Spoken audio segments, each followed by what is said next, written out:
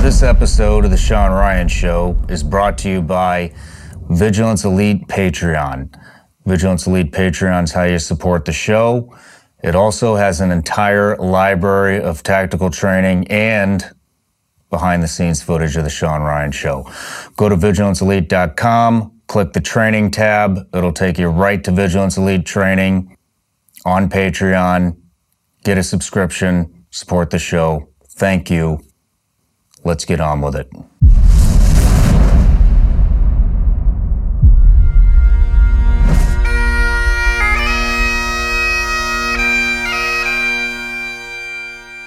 We were all told the Sofa Superstore is on fire, and we all knew that that was a horrible place to have a fire. We often referred to that as a death trap.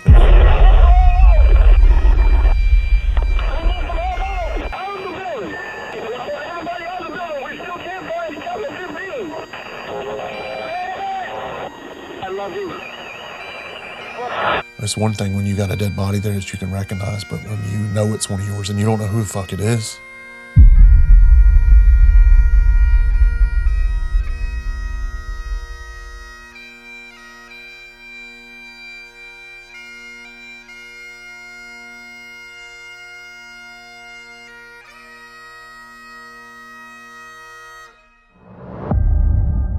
Welcome back to The Sean Ryan Show. I want to kick things off by saying thank you for the overwhelming response we've received on Patreon since the last show. We now have over 80 videos of exclusive content for our patrons, and the live chats have been pretty cool too. Also, thank you for all the iTunes reviews. Every single show we've released has been in the top 100 in society and culture on iTunes, and that's because of those reviews. If you haven't yet, and you're new to the show, head over to iTunes, please leave us a review, leave at least one word in the comments section. That's what takes this show to the next level.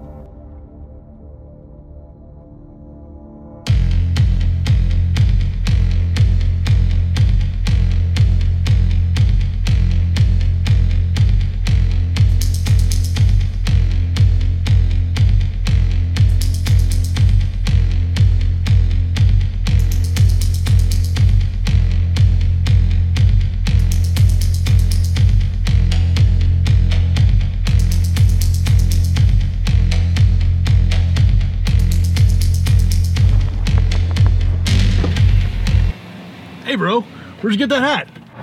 VigilanceElite.com. Thanks, bro. Appreciate it. Roger that. See you later.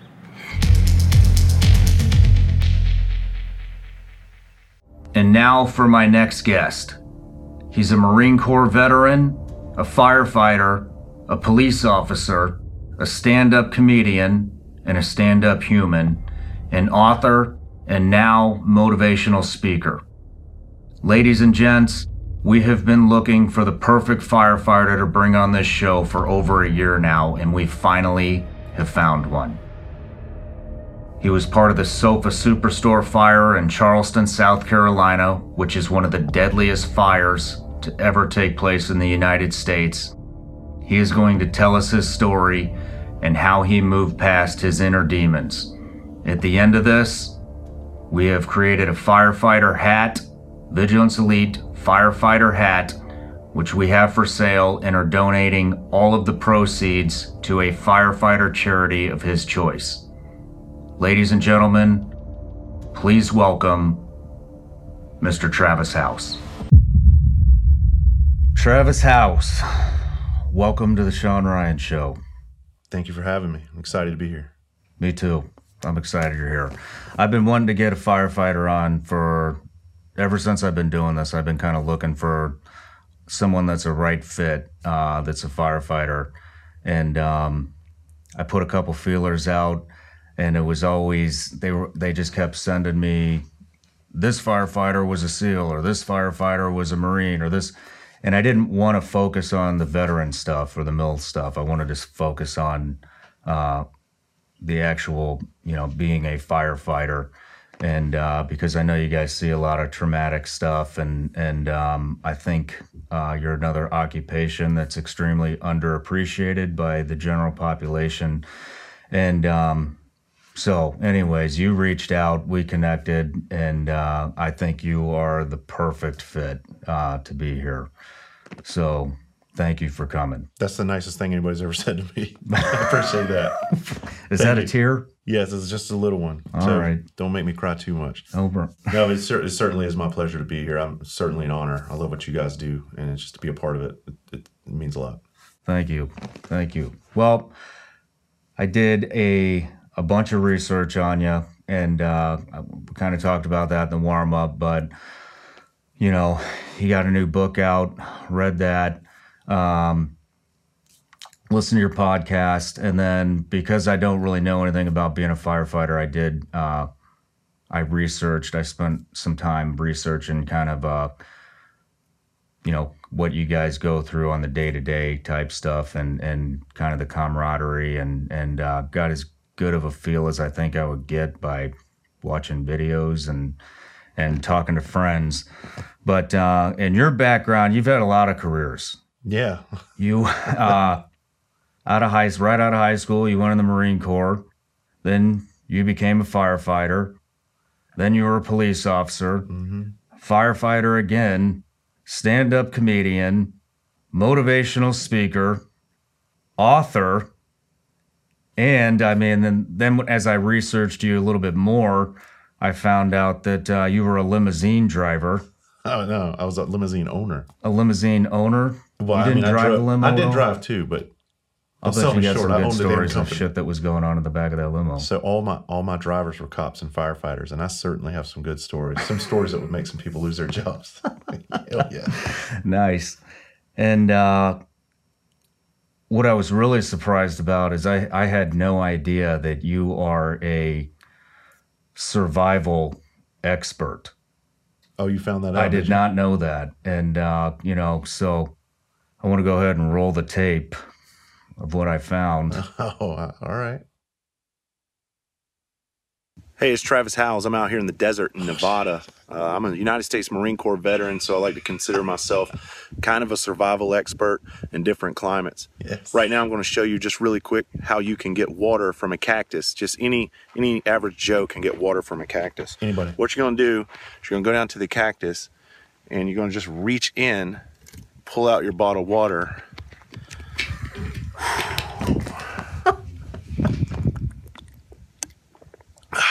It's perfect, man. Any of you guys can do this. Stay safe out there. Stay hydrated. Dasani. So Yeah, you dug that out of the archives, man. I did. You know, and had I not, I would still be wondering how the fuck I'm going to get water out of a cactus if I, you know, wind up in a desert somewhere. You know what's so funny about that video? I was doing comedy out in Laughlin, Nevada, and that was in the Grapevine Canyon. And I went out hiking one day, and I was dying. And I never really got into pumping content and all this. And I walked by this big ass cactus, and I was thinking, man, people, you can survive off of these. And I had a bottle of water, and it was just impromptu. But what gets me is I did that video just to have fun.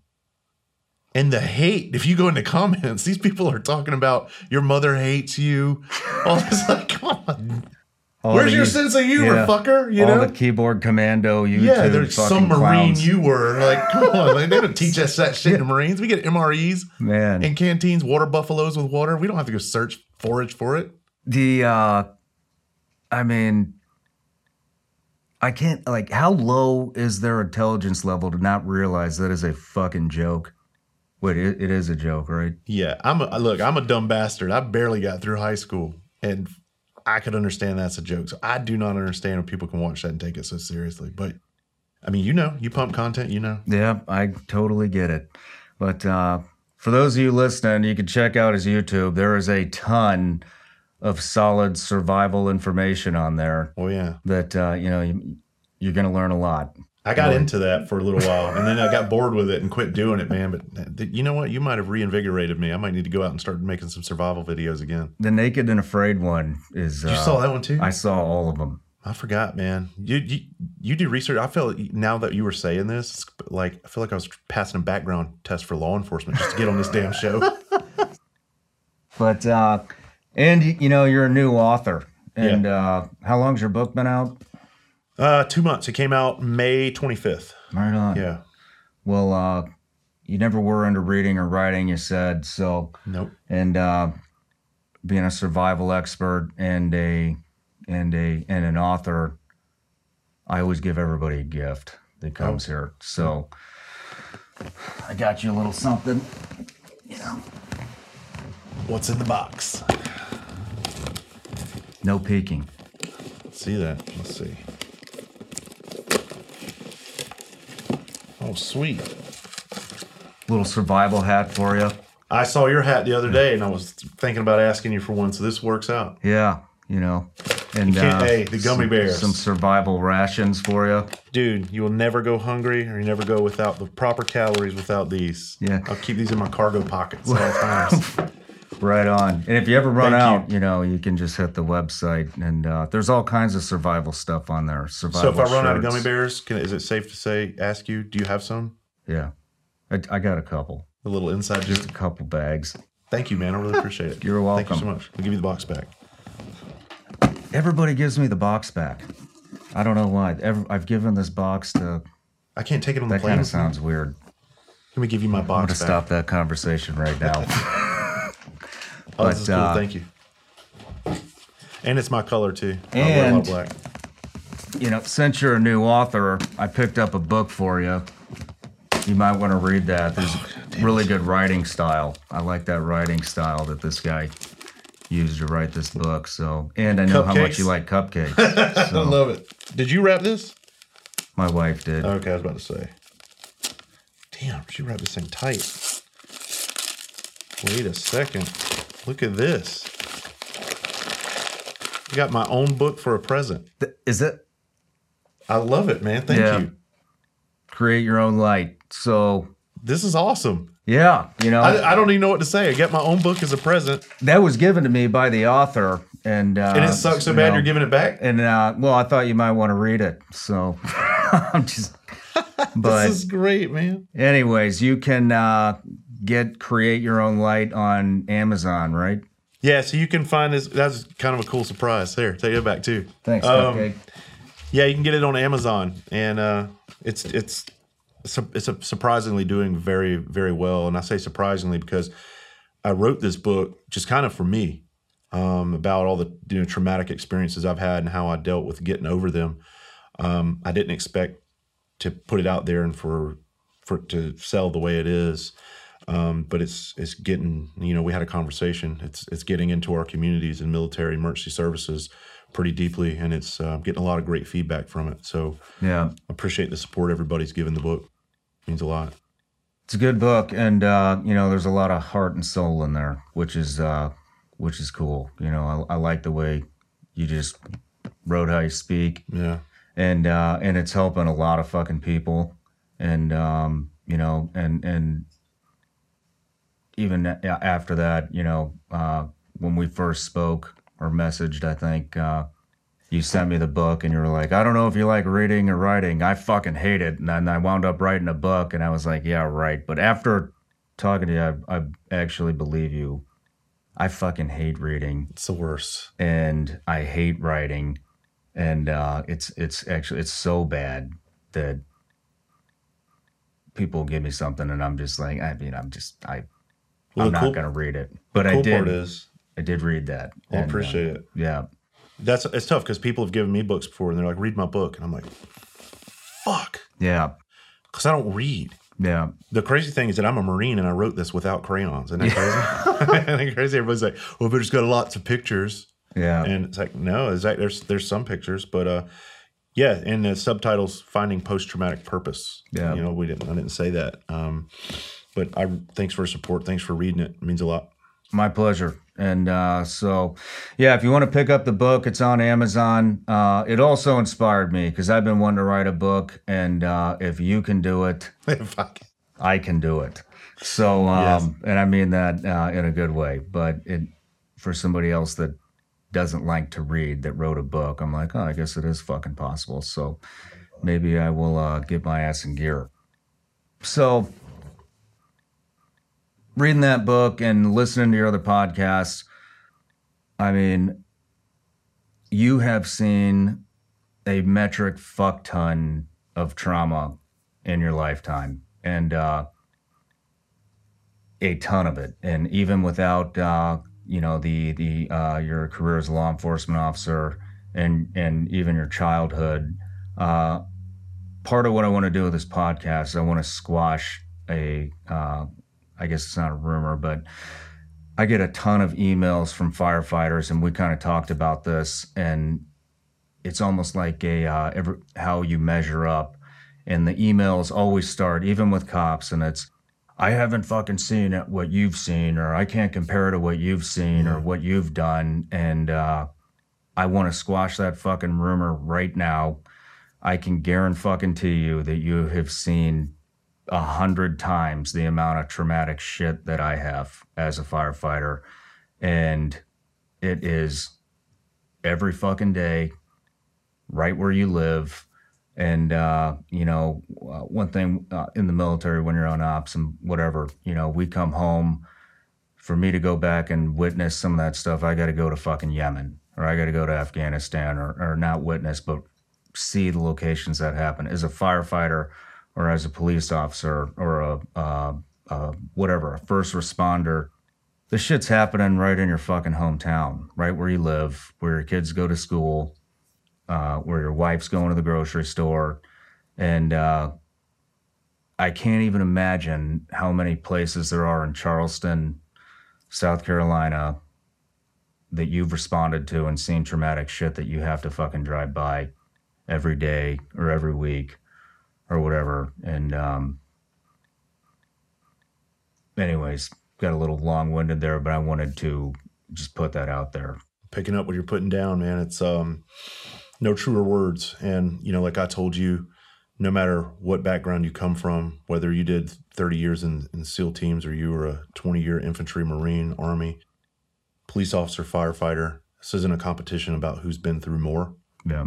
Unfortunately, some people do experience more than others. So I do have people that they reach out and they say, Travis, I've never experienced what you have, so I couldn't imagine.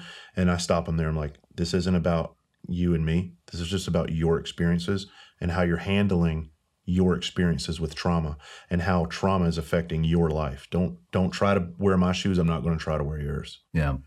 Trauma fucked me up. I was exposed to it, like you said, on a grand scale, and it was at a very early age, and it just never left my life. So I've had to learn how to live and be successful with all of that going on. And it's been a hard road to hoe. Yeah. But man, I'm in the happiest place I've ever been in my life right now. And that's what I like when I do these speeches and everything. I like to show people that no matter what is going on in your life, you too can find purpose, and you can live a healthy and successful life again. Yeah. You just got to have the mindset to do it. Well, you're helping a ton of people. Your book says it all. Like I said, it's all heart and soul. And it's just awesome, that you have found that happiness, because you definitely fucking deserve it. But and you do that through your book and your stand-up comedy and now your motivational speaking. And anyways, so now I want to dive right in, and we're going to start with childhood. But not just you, but your entire family on both sides is no stranger to traumatic events. And just yesterday or the day before, we were down having lunch in the kitchen, and you had brought up a wallet. Yep. And we were talking about passed down items, and and you were worried that your daughters might not appreciate that wallet. So why don't you go ahead and tell us a story about that wallet? So that wallet, August 6, 1944.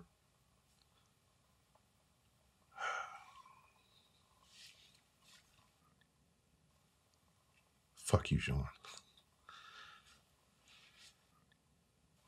I've never gotten emotional talking about this.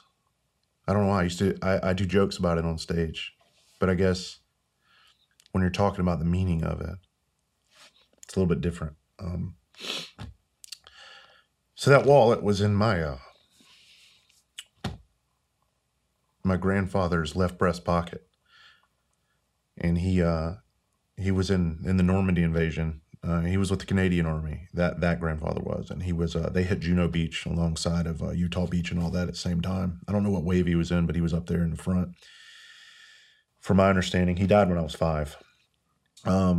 But without that wallet, I wouldn't be here, nor my kids wouldn't be here. So what happened was later on, after that invasion, that was in June. 2 months later, in August, wherever his unit was in Holland, and he took a German round to the chest, and that wallet is the only reason he lived and was able to, have his own family, which put me here. And I have that wallet, and when you hold it up, there's a bullet hole going right through the middle of that motherfucker. And when you turn it around, you can see where the bullet changed its trajectory once it hit. And so I have that wallet with all of his war medals and everything. And it hangs on my wall underneath my medals and by my father's military stuff as well. And I have the original telegram that the Canadian Army sent my great grandmother. Just says, your son Earl Michaud was shot in the chest in combat, condition unknown. That's it. Holy shit! August 6, 1944. Wow. That's all it says. And it's just a reminder when I go in there and look at what, and not like I really need the reminder because I know, but it's just, it's such a special thing to me to see that and to know that my grandfather, risked it all, just so we could have a little bit. Yeah. Yeah. So it's special. That's a hell of a pass down item, man. And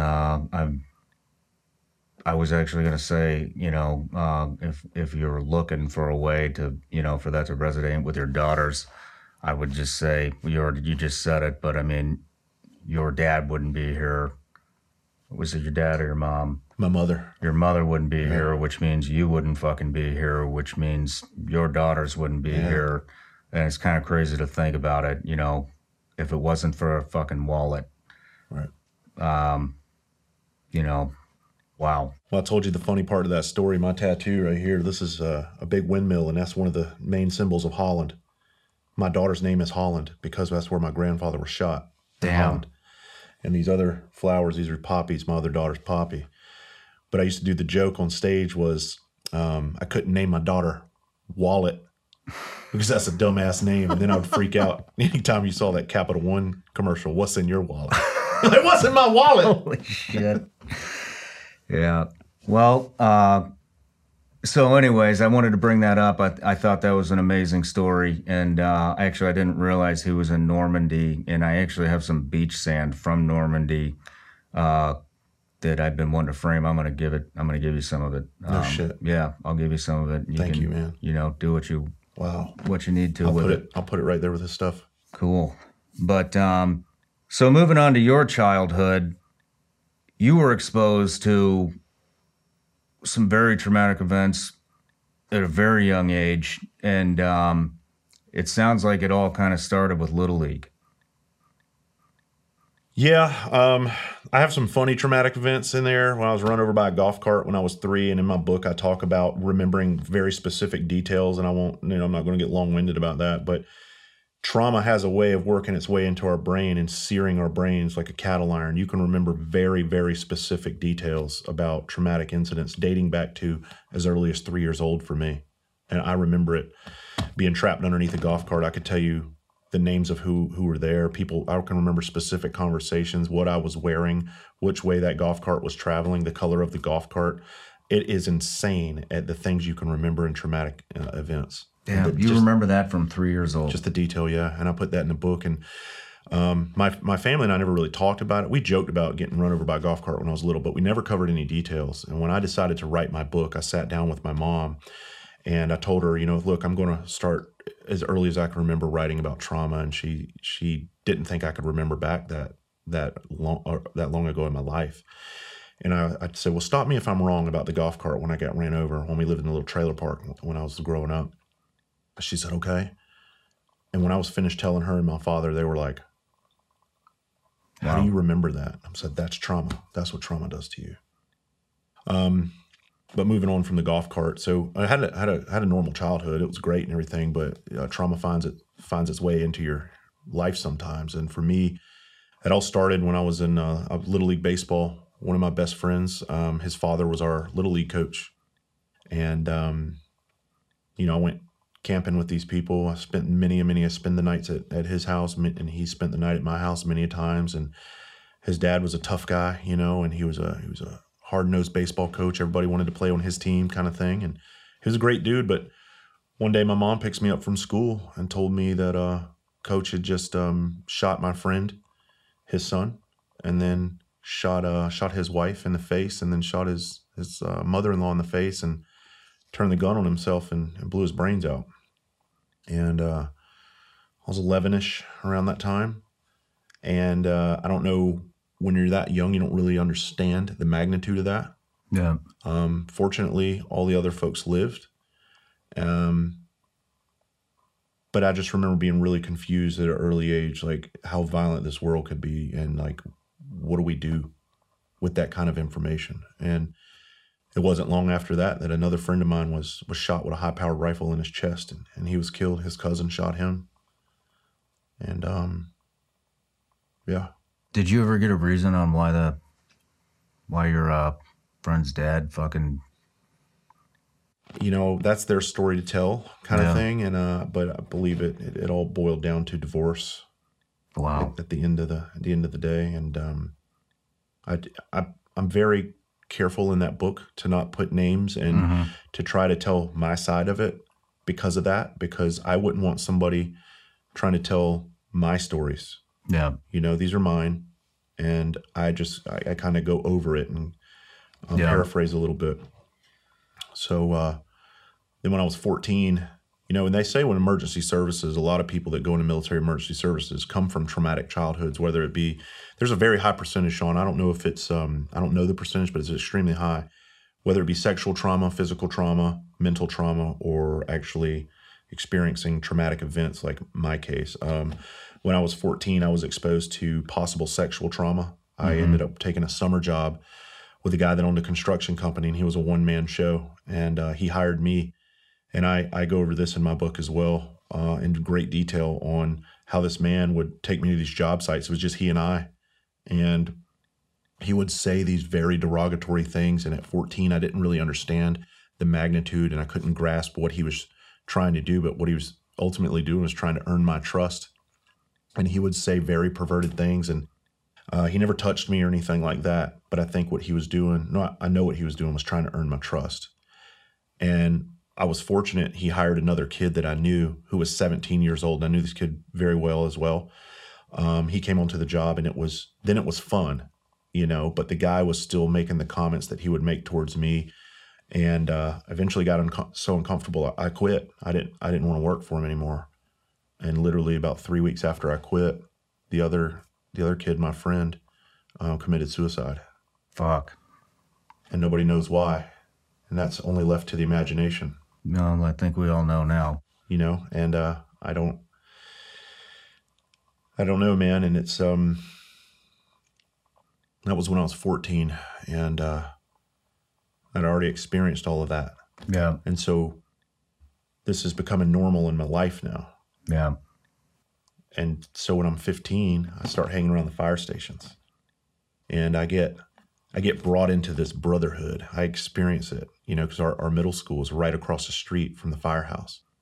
And I would often find myself in between bells running over just to have a conversation with the firemen. And I ended up knowing these firemen, getting to know them. I actually loved them because they would start breaking my balls when I'm in middle school, and we're just having a good time. And I saw this family atmosphere that they had, and I had a great home. I had a great family atmosphere. So it wasn't like I was looking for that because I didn't have it. I just saw these grown men fucking off at work and getting paid to do it and having a good time. And I was just drawn to it. So at 15, I started hanging around there during the summers, and July 9th, 1993, was a day that I'll never forget. Because I was hanging out at the fire station during the summer. And this firefighter, Ronnie Bergen, runs out and says, "Hey, kid, you want to go on a call?" And I was like, "Yeah, fuck yeah, I want to go on a call."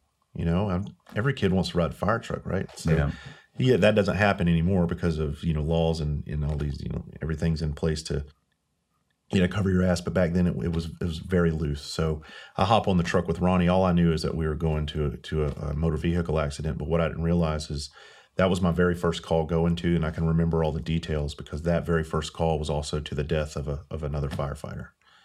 Damn. Well, what was it like when you got on scene there?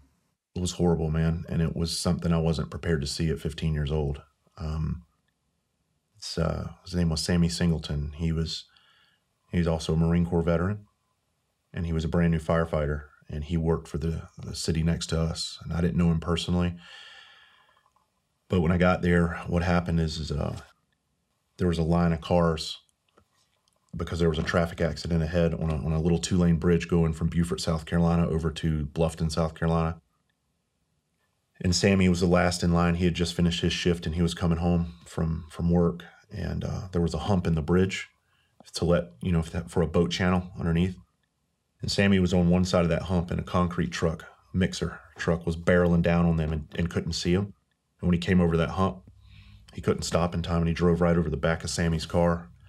And his car was literally, when we got there, we had to get on our knees and crawl to see it underneath. It was like it not only just drove over the top of it, but it's like it sucked it up into the frame. It was weird. And initially, right away, we didn't know that it was a firefighter. But they soon found out when they were able to pull that car free. And I was standing closer than me, about halfway from me to you, away from it the whole time while these guys were trying to get Sammy out of this car. And he was a complete mess. He was something I can't even describe, man. Yeah. And at 15 years old, when they all start passing the word that this is a firefighter, you felt this heaviness just come over the top of you. Yeah. And you could see it affect these men, these grown men. These were men amongst men. And you could see the effect that it had on them. And I immediately had that same feeling they had. It was just heavy. And you think, you're like, these are firemen. They're here to protect people. And they're out here getting killed like this. And I remember that ride back to the firehouse. It was very somber. We didn't say a word. And I could see Ronnie's dead now, but I could see his face still driving down the road, just staring. He had this blank stare on his face. And at 15, I was trying to just understand this thing. Yeah. I'm not trying to make you revisit every fucking thing that happened to you in your childhood, but I really wanted to kind of bring out, how early the traumatic events started because it's such a big part of your story. And I also want to bring up the fact that, all the shit that's going on nowadays and everybody's got a fucking excuse on why they're not successful or they can't fucking do this and they can't do that. I had a rough childhood. Shut the fuck up. You're a living example of you grew up poor, correct? Yep. And just 11 to 15 fucking years old, you've seen more trauma than most people will ever see in their entire life. So, if you can't make it happen, that's on you. You can come up with all the fucking excuses in the world you can think of, but right here is a living example of somebody who's dealt with traumatic events from a very early age, and you're doing fucking great now. So I wanted to kind of highlight that and put that message out there. Well, thank you. But yeah. I talk about that extensively. Everybody wants to point the finger, but nobody wants to turn that finger around and point them at themselves. Yeah. And, you always hear this, you can do whatever you want, but there's no truer words. We are our worst fucking enemy. Once we get inside of our own head, that's the worst thing we can do. Anything is absolutely possible. And even after I hit the complete rock bottom, this is just scratching the surface of the stuff that I've had to go through that fucked me up later in life. And I was able to somehow turn it all around. Yeah. And fucking losers are great at finding excuses on why they're a fucking loser rather than putting the time in to figure out how to not be a loser. And so anyways, I just wanted to bring that up, but and move forward now. But so another thing that I kind of noticed, and I think me and you are very similar in this aspect, but going through your story, I kind of picked some things out. You were labeled class clown in middle school and in high school. And it kind of sounds like you didn't really appreciate that label. And in order to prove something, you joined the Marine Corps at, was it 17 years old? 18 years old, right out of high school. You went in the Marine Corps. Yeah. And so is that why you joined the Marine Corps? That has a little bit to do with it, actually. I mean, it has a lot to do with it, but I also grew up right across from Marine Corps Boot Camp Parris Island. And we played Little League football over there, and we would see those recruits getting smoked by those drill instructors, and I was always, like, drawn to that. Not to mention I watched Full Metal Jacket like 300 or 400 fucking times, and I was like, I got to do this. I got to do it. Yeah. So when I got class clown in 8th grade, I was like, all right, this is great. This is cool. And so I was always a very fun, outgoing person. And that certainly carried on through high school. And I became the class clown in high school. But my father wasn't too happy with that. No. He was like, you know, this is what you do with our family name. What are you going to be, a fucking comedian? And lo and behold, right? But, you know, yeah, to try to show my father I was, you know, I was kind of a man, and I could be a man if I needed to be. I joined the United States Marine Corps, you know, and I had something to prove to myself. I had something to prove to him, certainly. Not that he asked me to, but I felt this burning desire inside, you know, I'm my father's son, to show him that I'm worthy of carrying that title, and I'm going to make him fucking proud. So, yeah. How'd that feel when you finally did? Fucking amazing. Yeah? Was he pretty proud? Yeah, I think he's always been proud of me, man. It's just, but that was certainly a special moment. My father's not one of those to wear his feelings on his sleeves, you know? Yeah. But yeah, he was certainly proud. Well, that's awesome. You know, would you say it played, you know, I mean, it definitely played a role in you joining, but then again, going through your book, I saw kind of like the same kind of thing, maybe in the same wheelhouse, happened again at your fire station when you wanted to do a comedy skit in front of everybody. And your friend Rob basically told you, you kick fucking rocks. Blow, get the fuck out of here. And you took that to heart, and I'll be damned, you're doing stand-up comedy with fucking people like Kevin Hart. Yep. And so anyways, I have that drive too. And sometimes people's perception of me is what drives me when somebody says I can't do something. And it seems like you're the exact same way. Tell me I can't do something, fuck you, watch this. Yeah. I don't care how long it takes. Hold my beer, motherfucker. Yeah, I will fucking get it done. It's getting done. Yeah. And you do get it done, which is fucking awesome. There's no other way. Yep. It's a great feeling. That's fucking phenomenal. To prove people wrong like that. But, so I don't want to go too much into your career as a Marine, because,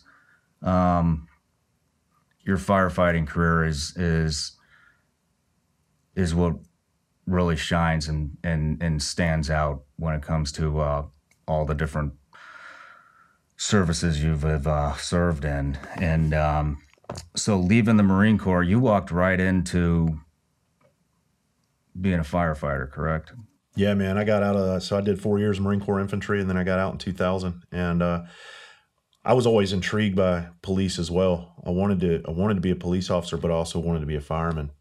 And I went back to my hometown when I got out of the Marine Corps, and went and talked with my buddy who was on the job there, and he walked me into the chief's office, and the chief remembered me from hanging around. My nickname was Scrotum back in the day. So when I walked in, my friend said, "You remember Travis?" He's like, "Yeah, Scrotum, come on in." So it's like, oh shit, man. Firehouse is ball busting ass place. I have no idea. I never pulled my balls out. I don't know why they called me Scrotum. That's just the name that stuck. So I was known as Scrotum. So he pretty much, we had a conversation, and he told me that he had an opening and he'd like to send me to the fire academy and everything. So that's what happened. I went to an 8-week fire academy, and I was on the job. I was doing it. Can you kind of, I am not familiar, with the life of a firefighter. So can you kind of walk us through, I wouldn't say like a typical day, but, what's it like when you're, with the boys? And I know you guys are super fucking tight. It's a brotherhood. And at least while you're in, and we'll talk about that later. Oh, yeah. But, can you kind of go through the feeling of when you get that call and you're at the firehouse and it's something fucking real. It's going to be dangerous. You're going to see some horrific stuff. And when does that adrenaline kind of start kicking in, and what's the feeling, and kind of walk us through what that's like? All right. So when your typical morning, when you come in at 7, 8 o'clock, you just never know what you're on for a 24-hour shift. You never know what the day is going to bring you. As a young guy, of course, you want all the action. We all sign up to do these jobs because we want the adrenaline rushes, but over a long, lengthy career, those adrenaline, what we call them adrenaline dumps, it's the rush of getting that hit of adrenaline, and then the call turns out to be nothing, and then it goes back down. Mm-hmm. And you ride the highs and lows through a career, and that kills a lot of people over the years, man. Heart disease, and gives them heart attacks. I mean, it will fuck you up. It rewires your entire fucking brain having that many adrenaline dumps. Yes, it's fucking crazy. I talk about a scenario, one call or one day on the job where we have multiple calls throughout the day, but all of a sudden, I remember one night in my bed, and we're asleep, and you get rocked. You get up, you jump on the rig, you're going to a hot call that you think is hot, and dispatch calls says you're not needed. So you're like, fuck, you turn around, you go back to the firehouse, you back the truck in, your heart rate's fucking 190,000 beats a minute. You get back in your bed, you're trying to go to sleep, you can't go to sleep, and then you go off, you finally drift off to sleep, and bam, you get hit again. And you're back in the truck and you're hauling ass. And it turns out to be another alarm or a call that you're not needed on. So you come back to the house, now it's 2 o'clock in the morning. You get back in the bed. After about another hour, you finally doze off to sleep. Bam, you get hit again. And this is a real call that we went on. This is an exact scenario that's in my book. It was 2-something in the morning, Christmas Eve, and we're going to a fatal vehicle wreck. We didn't know it was fatal at the time. We pull up on the scene. A truck had went off the road, flew through a telephone pole. It was upside down. There's a guy sitting next to the bumper, just sitting there talking to himself. There's beer cans everywhere. And the song "Every Rose Has Its Thorn" is on by Poison. And I would never forget that, because every time I hear that song, I can instantly smell this call. And the reason I say smell it is I smell the grass that they hit, and through it flung mud everywhere. And then I smell the alcohol on the man's breath that I had to crawl up underneath some live hot power lines to pull him out from underneath. They were about two feet off the ground, and my lieutenant's yelling at me to get back. And I had tunnel vision. I just saw a man that needed my help, and I went to get him.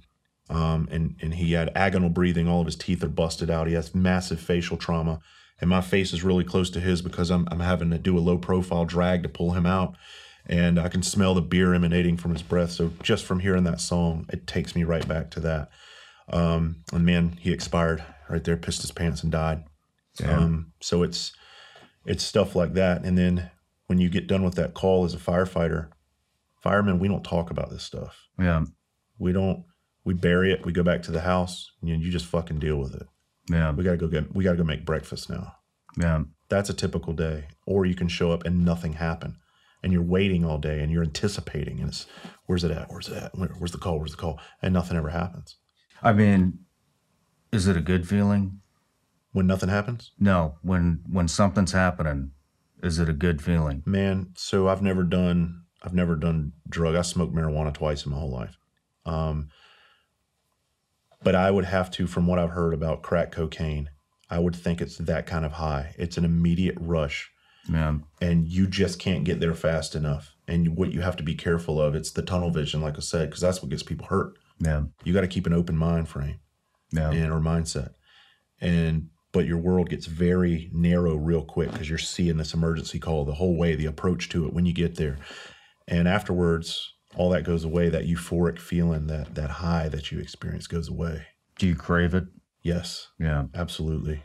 You know, I'm trying to put myself in your guys' shoes and like, I wasn't planning on talking about tunnel vision, but, you know, it does fucking kill people. And I never really thought about tunnel vision in EMS or fire service capacity, but, you know, even being in a fucking gunfight, you know, if you have to be able to come off of your gun, look around, see what the fuck is going on around you.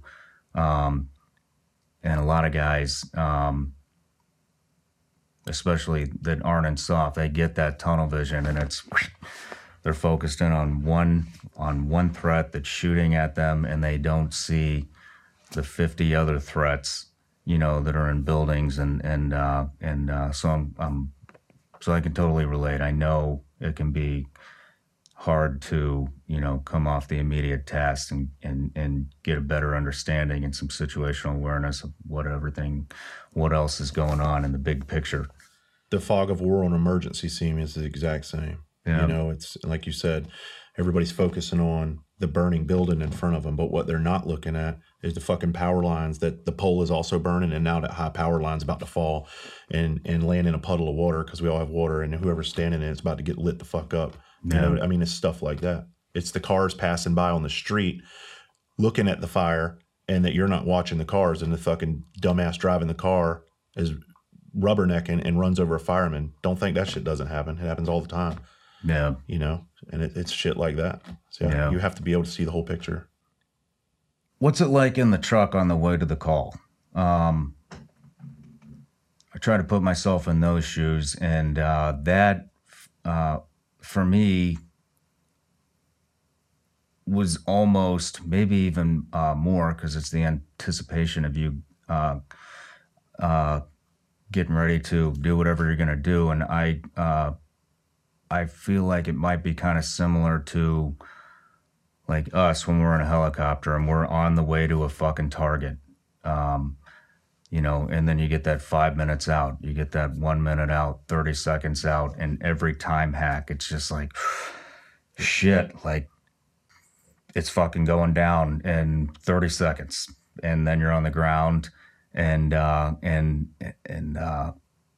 sometimes things kind of, I don't want to say slow down, but you don't have fucking time to be nervous anymore. It's all performance.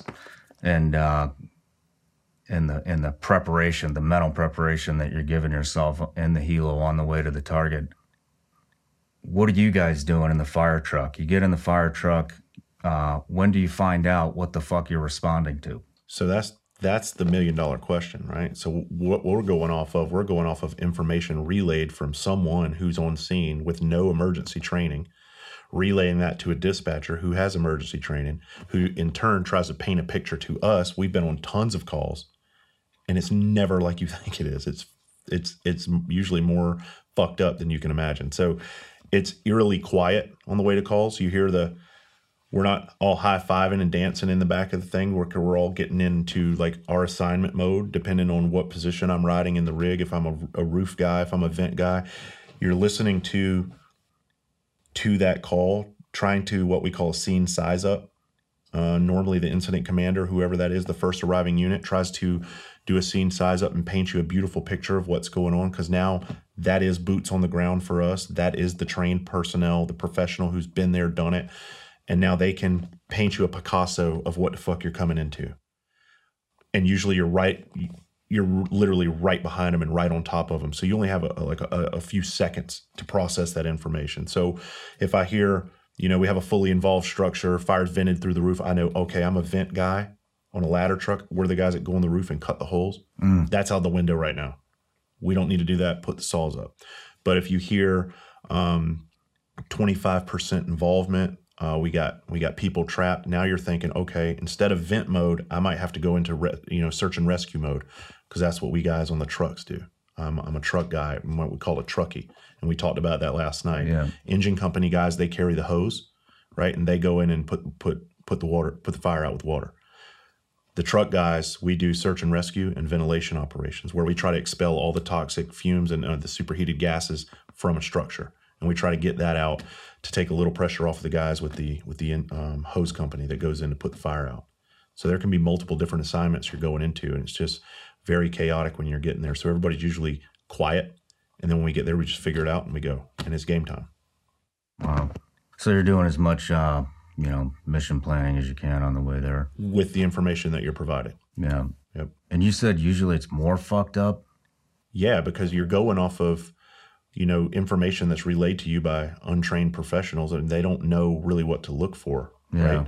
And being the civilians, Okay. And then when you get there, there's usually 100 other fucking things going on. Shit. Then that they're not seeing. I'm talking on a really, really good hot call, not every single call.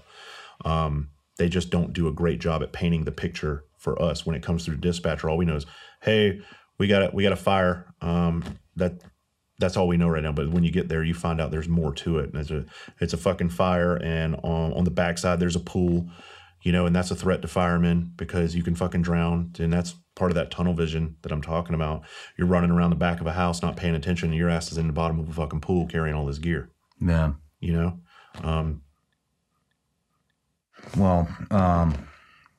What's the first major fire that you responded to? Been to a lot of them. Not June 18th, 2007. Pick any other one, but, preferably like the first major fire. I want to know, I got it. What was the call? Did you think it was serious? And what was it like when you were in the fucking truck and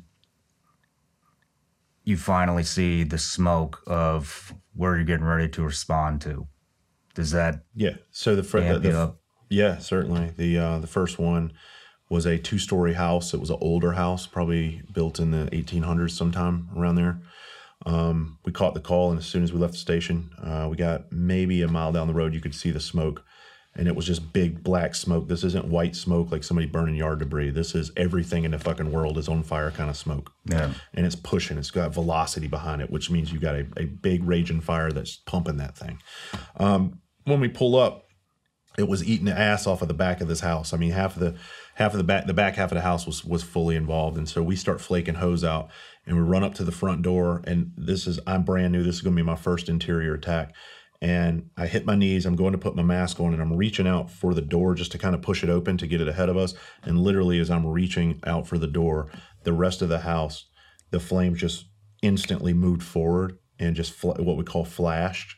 When everything reaches its combustible limit at one time, and it just completely out the front door, out the windows, and right over our heads. And we're under this old timing porch, and we have the hose line. We're like, oh shit. Yeah. So now we have to back up. There's no going into this house. Yeah. Like the whole thing's on fire now, right? So we back up. This is the first department I worked for, my hometown department, which is a small department. We were we were very small. We only had 3 stations, so you didn't have a lot of manpower when stuff like this happened. And I just remember that was my first experience getting up on top of a fire, like that close to a big fire, and the amount of heat that it puts off, it's overwhelming. I mean, It backed us out of there so fast. And then we were doing what we call a defensive attack, and we started pulling bigger hose lines, and we had to fight it from the outside. We didn't even get inside on that one. Yeah. Scale 1 to 10, you pull up to something like that. What's your adrenaline at? 12. 12? If not higher, yeah. Yeah. It's thumping, man. It gets fucking serious real fast. Real fast, yeah. Damn. The problem is, I think, as a young guy, you don't really understand the element of danger that's there. Yeah. You don't take it seriously. I mean, you get pretty close to this thing. You hang out in places you shouldn't be hanging out in. Like I'm saying, when that fire's getting out of that whole house and licking the top of the porch, this 2-story porch that's over the top of you, that amount of fire doubles in size I forgive me, I know some people are going to correct me, but every like 90 seconds or something like that, fire doubles in size. And I'm not looking for statistics here. I'm just saying So we probably hung out under that porch playing firemen a little too long. Like, oh, yeah, you motherfucker. You know, you're out there getting after it. Like, this is what we do until it's like, hey, this shit's getting serious. We need to back up. But at any time, that porch could fall on top of you and kill you. Yeah. But when you're a young man, you're just getting after it. Yeah. It doesn't seem real. It seems, again, it seems very similar. You know, Yeah. You want to fucking work. That's what you train, you know, even in the teams at the agency. You know, if you're in a fucking gunfight, it sounds weird, but there's nowhere else you would rather be Than right there in a fucking gunfight. Yeah. And going through your book and listening to your content and talking to other guys, it seems like that's the exact same thing with firefighters. Is someone like me in a gunfight? It's firefighters fucking fighting fire. Like, it's dangerous as fuck. You wouldn't want to be anywhere else with anyone else. And, you know, you're with your fucking brothers who eventually become your family. And, It's time to get some. yep, it's time to get some. Some is different, but it's time to get some. Yeah, yeah. That's all it is. But you said, so is that just the younger guys that are newer, or does that kind of wear off? It wears off as you get older, as certainly as you start to experience a lot of the things that I started to experience later in my career, because you realize just how real it is and how fucking deadly it is and how it can just change everybody's life. It's not just you. It's the people's houses it's burning. It affects everybody, the community. It fucks people up, man. Yeah. And it's fun because that's what you get paid to do. And like you said, you don't want to be anywhere else because that is your job. That's what you signed the fuck up to do. But as we get older and mature and you go through, like I say, the things we went through, you're still there to do the job, but you just don't wish it anymore. Well, we would sit around wishing and hoping for fires. Yeah. After my fucking friends, all my friends were killed, I never wished for another fire again. Yeah. I was like, if it happens, we go and we do our job. Yeah. But I'm not coming to work all motivated. Man, I hope we fucking catch one today. Yeah. I hope we fucking don't, because I don't want to be looking at my dead friends' burnt bodies and looking at their faces burn off of their fucking skulls. I don't want to do that again. Yeah. But if I have to, I will. I got another question. So in combat, if somebody's killed in the line of duty, there's a instantaneous feeling of you want to get fucking revenge, and you want to go after the people that fucking killed your brother or your friend, your fucking teammate, and you know, a lot of times it doesn't happen immediately, and you have to wait. But and it might be a completely different fucking organization, you know. But you get that sometimes you get that feeling of like, yeah, fuck you, you got mine, and now I'm gonna fucking get yours. But you guys don't. I mean, when you lose somebody, where does that rage go? There's no get back. That's what I'm getting at. There is no get back. And it's unless somebody intentionally set a fire that killed your guys, then it's like, all right, let's go, let's hunt this motherfucker. But then realistically, we're not in war. Yeah. We're going to be held accountable for our actions if we go grab this motherfucker and kill him and anybody he fucking loves. Of course, we would have that mindset. Yeah. But unfortunately, there's consequences to those actions. I guess what I'm getting at is where's the energy go? You know, it goes into a bottle. Yeah. And you drink it down. And it goes into this place inside of you that you try to bury it. Mm-hmm. There's no satisfaction. It's just all why, constant whys. And it's the stacking effect of trauma. All this other trauma that you experienced stacks up. And now you take that and you put that on top of the pile too. Yeah. And there's nothing you can do with it because it just keeps stacking up. Yeah. And it fucks you up over time. Yeah. I mean, I just, I was just, you know, it never leaves, me. I mean, it never leaves, but you do sometimes get that sense of like, I don't know what the fuck you call it, but it's definitely not closure, but you it's always with you, but you get that, I don't know, retribution maybe is the fucking word that I'm looking for, but I mean, you guys are never gonna feel that. I can't imagine there would ever be a scenario where you're like, fuck it, you know what? Like, you can't. It's a thing. It's a fire. You can never make it right. And I mean, that's fucking tough to deal with. And but I just wanted to hear, from somebody that's been there. Well, you try to find outlets, like anybody. How do you manage all of this stuff? And guys work out, and we find hobbies and all of that. But over time, as someone who's experienced this stuff, it ultimately eats all of that away. Yeah. I tell people, PTSD will kill you and everything you fucking love. Yeah. Not instantly. It's a slow death. Yeah. But it'll eventually consume you and everybody too. Yeah. Well, you can't get rid of it. Nope. But you can learn to live with it, and still be an effective and contributing member of society. So how long were you a firefighter the first go around?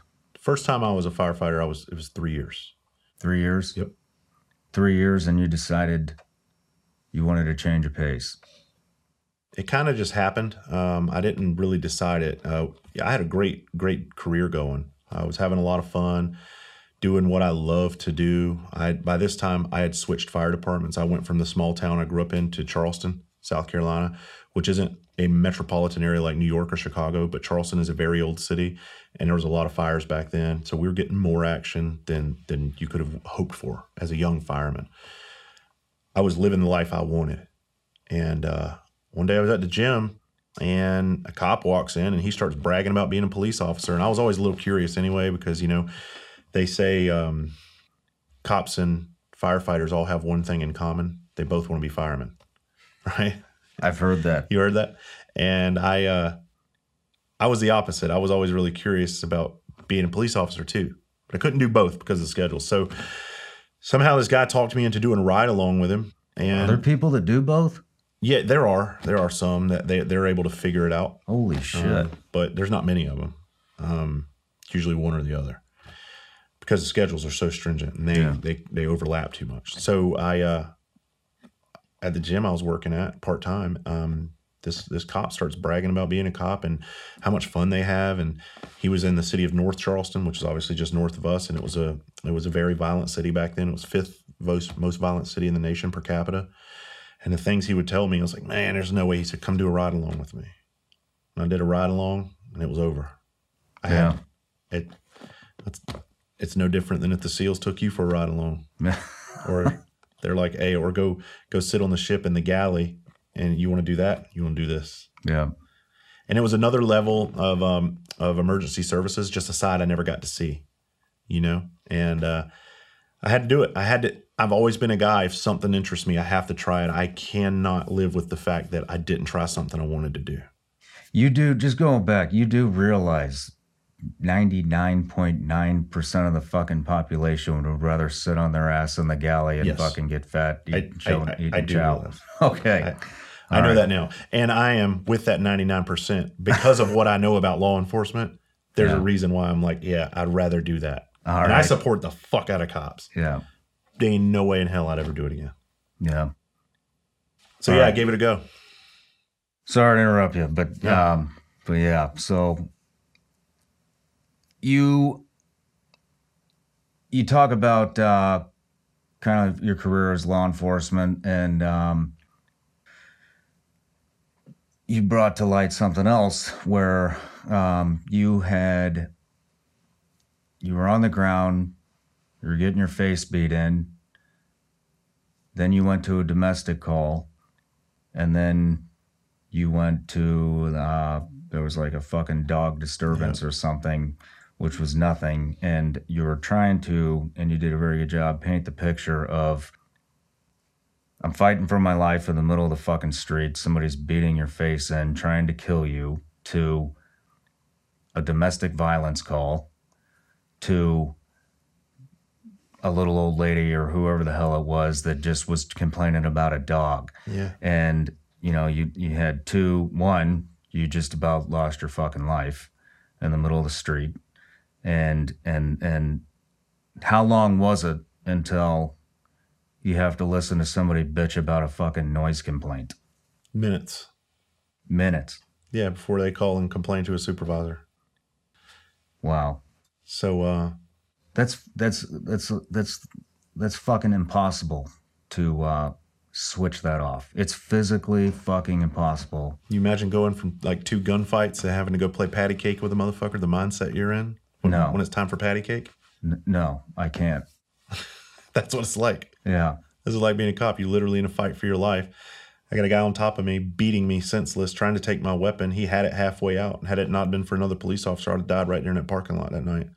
And he told us he was going to blow my brains out with my weapon. Yeah, because he was going back to prison. All because I found cocaine on him. I didn't know this man. I didn't know who he was. I didn't know what he was capable of doing. He sucker punched me. My knees got weak when that happens. I mean, I'm human, and I fall down, and before I could get up, he's on top of me, ground and pound, and he's striking me in the face, and I'm guarding my face, and next thing I know is I feel my whole my right side where I carry my weapon being pulled up.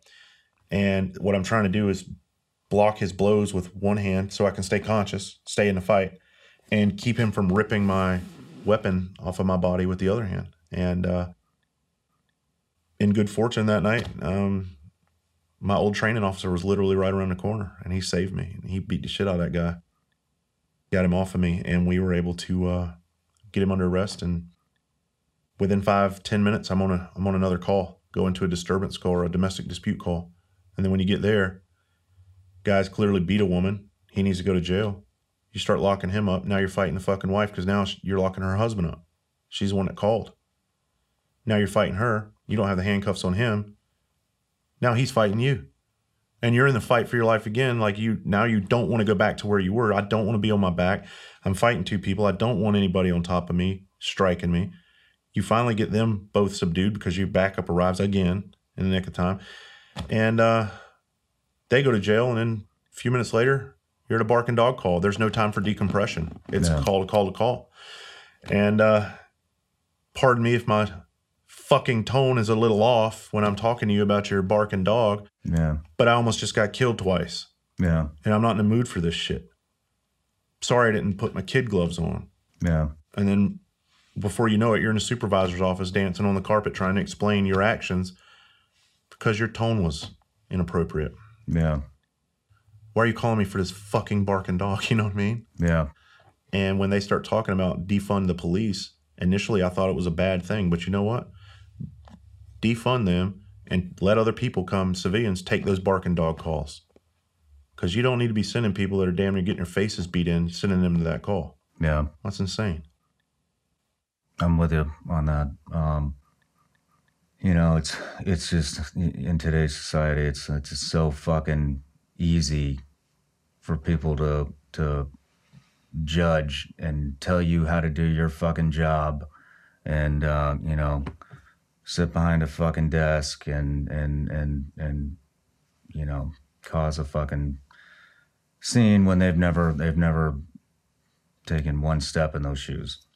I like that saying, people sleep peacefully at night because men stand ready to do violence on their behalf. Yeah. And it's an awesome saying because there are people out there who are doing violence, who are in harm's way constantly, so people can live these comfortable, judgmental lives. Yeah. They've never even seen a bloody fucking nose, and they're telling you how somebody should be doing something. Fuck off. Yeah. It's a fucking disgrace. But back to defunding the police, I was 100% against it too, and then I thought about it, and I actually had kind of the same opinion that you had. They shouldn't be responding to a fucking barking dog or a noise complaint, or, you know, and unfortunately, well, not unfortunately, there always has to be fucking compromise. And if half the population is fucking pissed, about something and the other half isn't, I mean, I think there is definitely a way to fucking compromise, and that would be the perfect thing, because I don't think cops should be doing that anyways. And, oh, you want the fucking police defunded? Here we go. No more speeding tickets. They have fucking cameras that can do that shit. We can put a fucking camera at a red light.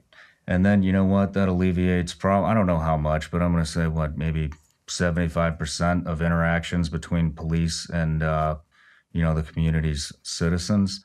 But then you put a camera at a red light and you put a fucking speed trap out, and then everybody fucking bitches because it's, you know what I mean? Because, oh, that's a fucking hidden camera. That's illegal. You can't do that. And it's like, well, what the fuck do you want? Here we are.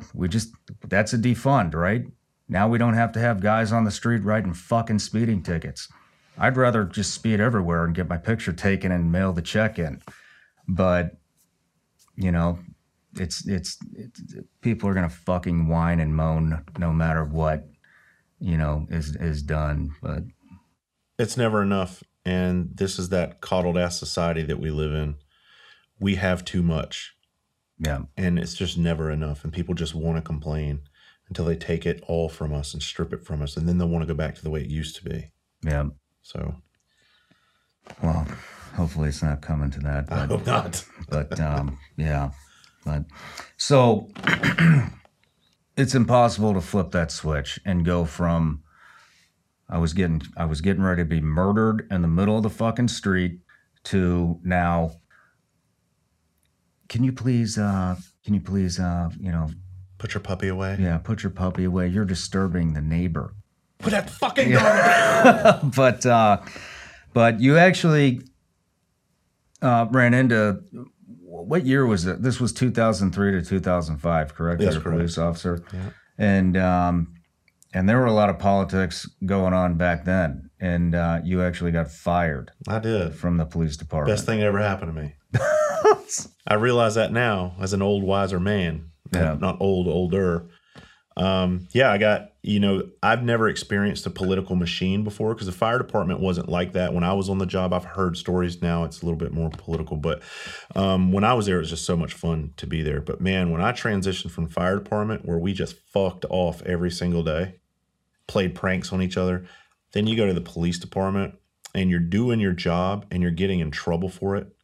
And you get investigated for it, and you get cleared for it, and you still have to explain things. It's like no other world I can explain. Only police officers will understand what the fuck I'm talking about right now. Where you wake up every day, and you're worried about, all right, am I getting fired today because of something I said yesterday, something I did yesterday, when I know I did the right thing? It's a matter of how you're portrayed. We were very aggressive back then and not overly aggressive. Like we weren't violating rights and all that shit. That's not what I'm talking about. We were proactive police officers. So we went out looking for the bad guy. And where I worked back then, there was a lot of bad guys running around. And the problem is when you interact with bad guys, they're not fucking nice to you. They're not polite to you. They try to kill you. Case in point, the last conversation. Okay. You get in fights with men with guns. You know what that's like. A lot of people don't understand what that's like to have physically be in a fight with a man that has a gun. And if he gets to that gun, he's going to kill you with it. So yeah, sometimes you throw him down a little fucking harder than society would have liked you to. His head bounced off the fucking concrete. My bad. I can't apologize for that. The man was going to fucking shoot me. I had to explain myself all the time, man. I chased a guy down one afternoon. He was in a stolen car. He had a stolen handgun. He had a lot of crack cocaine on him. We got into a fight in a parking lot. His handgun falls onto the concrete, and I had a decision to make. He was reaching for it. I could have shot him. I would have been justified all day, but I didn't. I holstered up and went toe to toe with the man, and ended up getting Police Officer of the Month for this, right? And the reason I tell you this is because just a couple of months later, same exact scenario happens, and I'm getting fucking reprimanded for it. Nothing changed. It's just optics, right? Yeah. What it looked like. So. I ended up, what I got fired for was just something it was just complete bullshit. I get pulled up into the deputy chief's office with my captain and the deputy chief. And they asked if everything was okay. And I said, yes. And they said, well, you're getting into a lot of stuff out here. We just needed to check. And we want to bring the noise level down with you a little bit. So just answer your calls from here on out. And as 20, 25, 26-year-old police officer, them telling you to just answer your calls and not go be proactive, it's kind of a slap in the face. That had to be demoralizing. It'd be like they taking you off of an operational unit and putting you behind a desk. That's about how it would feel. So I walk out of there with the mindset of like, yeah, whatever, fuck y'all. And then literally 20 minutes, I'm in a goddamn fight in an alley with a guy who just tried to bail out of a car on me. And another officer found drug evidence in a car. And before I knew it, I was getting fired for asking this officer supposedly to lie for me about where we found the drug evidence in the car. And that's another long story, but it never happened. And I was able to prove that 8 years later and have that overturned. It's not like I was charged for anything, but I got fired because I was just making too much noise and I didn't listen to the higher ups when they told me, hey, slow down. So they did. They had reason to get rid of me. What are the fucking repercussions of you fighting real crime? Why is that a fucking bad thing for a police department? And I hear this shit all the time. Is the brass at a police department just a bunch of fucking pussies, or what is the fucking issue? Long and short, yeah. What happens is the brass comes up doing exactly the same things these junior officers did, and now they're in positions of power. Not saying they're abusing that power, but they're in positions now that where their jobs are secure, and they don't want to lose their pension of their career. So now they have to pretty much tell other officers when they know you're doing a great job to stop doing a fucking great job. And it sucks because the city, honestly, I talk about this in my book where I know teams that would get into too much trouble. So what they would do is they'd just go sit at the Waffle House for 10 hours, their entire fucking shift, and they would only go take their calls. And in the meantime, there's crime going on everywhere. And these officers are not in these communities. They are like, fuck that. We're not losing our jobs. Y'all want us to be quiet? We'll be quiet. And that's the result. And you see it happening right now. All these crime waves that are going on in cities, cops are like, fuck it, we're not being proactive because we're going to lose our jobs. We're going to get murdered in the process anyway. Yeah. There's no point in it. Yeah. And that's the political side of the police department that I hated. We did a great job. What it boils down to is your supervisors are doing so much paperwork on you, and they have to do interdepartmentals. They have to justify everything you're doing on every call. And that gets old too. So I can't blame them in a sense.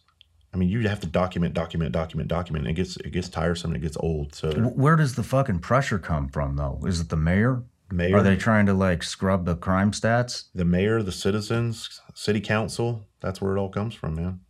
Everybody wants to keep their little position of power instead of looking at people and saying, you know what? Shut the fuck up. These guys are doing a great job. Yeah. They're out here protecting your fucking ass. Yeah.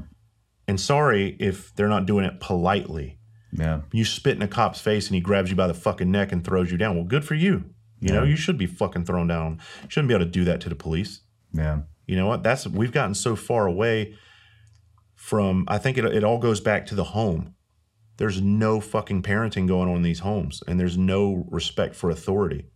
And all those kids have grown up now, and they just expect to be able to go piss right in authority's face, and then when the authority turns around and slaps them for it, it's a big fucking deal. Like, I don't understand that. Yeah, it's there are no more immediate consequences. No. There's still consequences. You know, we're seeing it right now in the fucking streets. Yeah. The consequences that are coming from that aren't, you know, it'll take a minute, and then the pendulum's going to swing back the other way. And it's a fucking accountability issue too. And you know, I hear, you know, like yourself, a lot of people are like, it's how these fucking kids were raised, these fucking millennials and blah, blah, blah.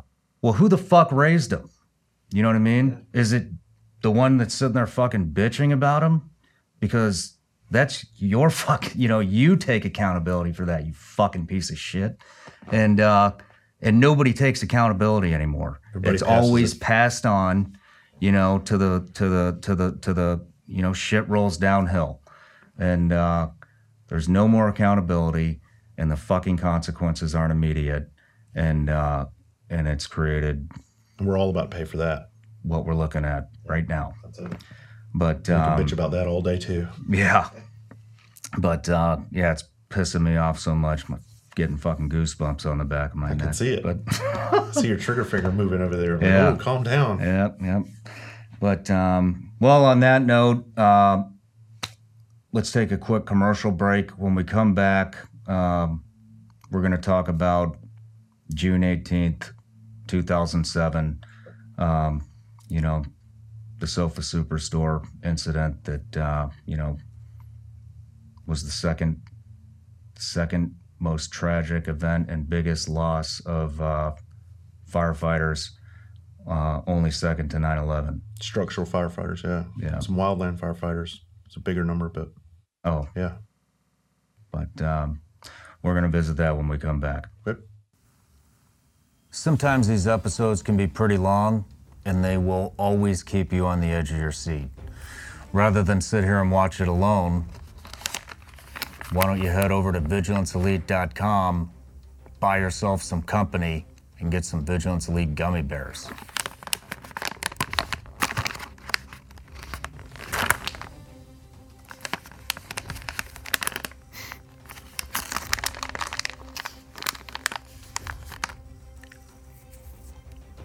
Not bad.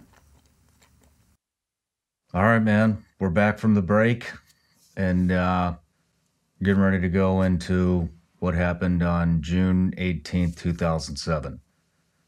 So the Sofa Superstore fire, which claimed the lives of 9 firefighters and is one of the most tragic events in American firefighter history, if I'm not mistaken. You're right. And you were a part of that, and you responded to that, and you mentioned that this changed your life forever, and out of all the traumatic events that you've witnessed and been a part of, this is the straw that broke the camel's back and kind of sent you into the downward spiral of PTSD. And then also, I did a lot of research on this too, and it seemed to be a very controversial incident, and a lot of lessons learned happened from it, and it seems that the men, you know, like yourself, that survived it are considered legends in the community. But I wanted to, before we get going on that, I kind of want to put everybody in the mindset of how horrific this was. So I want to roll the tape.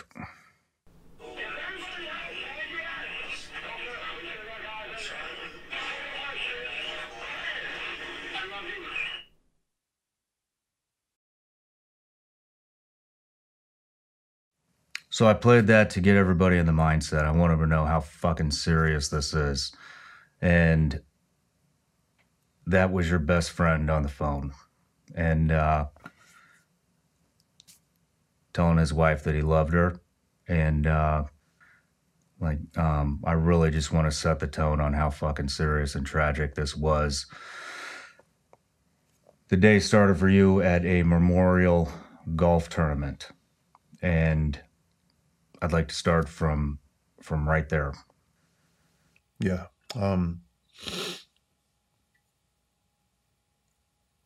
Yeah, his last words that you heard was my best friend, Louis Mulkey, and his last dying words as he was burning to death. It's tough to hear. June 18th, 2007 started out as a normal day for us. We certainly weren't expecting any of that. We actually all got together. I was off duty that day, and we were having a golf tournament for another friend of ours who's a firefighter who was killed 4 months to the day prior in a car accident. And that was another really good friend of mine who got me the job in Charleston, actually. Really? Yeah. He was one of my other best friends. I mean, it is so paying homage to him, trying to raise some money for his family at a golf tournament, and we're doing what firemen do, and just like, you know, what SEALs do when y'all get together and cops do when they get together, we get drunk and we have a good time, and that's what that golf tournament was about. But by the end of the day, you heard the tapes. That's what we were all thrown into. And at the end of the golf tournament, we everybody's phones kind of started ringing, and we were all told the Sofa Superstore is on fire, and we all knew that that was a horrible place to have a fire. We often referred to that as a death trap if that's one of the calls we ever had to go on, because we, as firefighters, you pre-plan buildings. That means you find buildings in your area and that could possibly be a threat or be very bad. So you had to like kind of strategically plan how you would face this monster in the event that would happen. How many buildings were like that in that city? Tons of them. Tons of them? Yeah, I mean they're everywhere. It's just old furniture store. It's actually an old grocery store that was converted into a one-story furniture warehouse. I mean, so it was a huge, like a 100-something thousand square feet. Don't quote me on the square footage, but it was a big showroom, and then it had a big storage facility behind it, and that's where the fire started. So when we found out that building was on fire, we all got in our cars and just went. What were you thinking on the way there?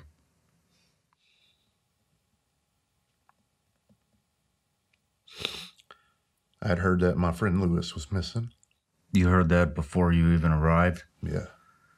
When you heard that it was the Sofa Superstore, did you know it was going to be fucking bad since that was already pinging on everybody's radar? Well, it's like I told you earlier, it doesn't never seems real until it's real. Yeah. And it just seemed like another fire. But when I heard he was missing,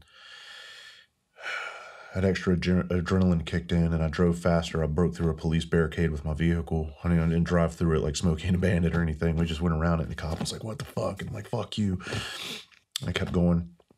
And when we got there, the building had just collapsed. So I got there right when everybody had been pulled out. And my girlfriend was driving my car at the time. My firehouse was right up the street. I told her, I said, "Go to my locker in my firehouse, grab my shit, and get it back to me. I got to find out what's going on." And so this time you got hundreds of firemen on scene, man. I mean, hundreds. There's probably 300-something plus people on this scene that night. And it was just a sea of red lights everywhere. And I ran up to my buddy David Griffin, who was pumping. He was the engineer on Engine 11. And I ran up to him and I said, "David, what do we have?" And he turned around. He said, "Lewis is missing." And he said, "Travis, we got a lot more guys in there too. We don't know how many." And I was like, in that. I mean, because now the building is down and there's just fire everywhere you look, it's just fire blowing. And in Charleston Fire Department, we didn't back out of fires. We were very cowboyish, and we were very prideful of the way that we did things, and we were very, very aggressive. And this is hundreds of years of tradition, and it finally caught us, and it bit us, and it cost us 9 guys. And I remember hearing reports of like 19 or 20 initially is what they thought. But by the time the smoke settled, it was 9. And it was 9 really good dudes. And all of those dudes I knew very personally. I'd worked with every single one of them. We sat around that table breaking bread many a nights, having jokes, having laughs. You knew their families. And Lewis was... just happened to be my best friend because, I wasn't his best friend. He was one of those really cool dudes that had a lot of best friends, but he was my best friend. And when I started with Charleston Fire, he took me under his wing and showed me the ropes. And I had a very special connection with him. And I didn't know by the end of the night, I still didn't know what lay ahead. I didn't know that I'd be the one next to his burnt corpse, sitting there looking at him in a manner I can try to describe, but it's going to be hard. You did make entry. Yeah. You know, if I remember correctly, did you make entry and you got pulled back? Was that right? Well, we went around the delta side of the building. So when you're looking at a building, the front is alpha, and then you go around clockwise. So we got to the delta side, which is a square building, would be the right side. And we go through this place, man. It was just twisted steel. It looked spaghetti noodles, and it was still hot. There was still a lot of fire present, and but we had guys missing. We didn't have time to not get in there. We really wanted to find these guys, and I guess some of us thought that we were going to find them alive, but it's just not the case. There was, I think, around 15 to 20 of us on the body recovery teams. We were all broken apart and put into 5-man teams, and we all came in from different parts of the building. And my 5-man team, we went in, and it was literally, you couldn't move 2 or 3 feet, and you had to stop, and you had to figure out a way to get through the voids that were there.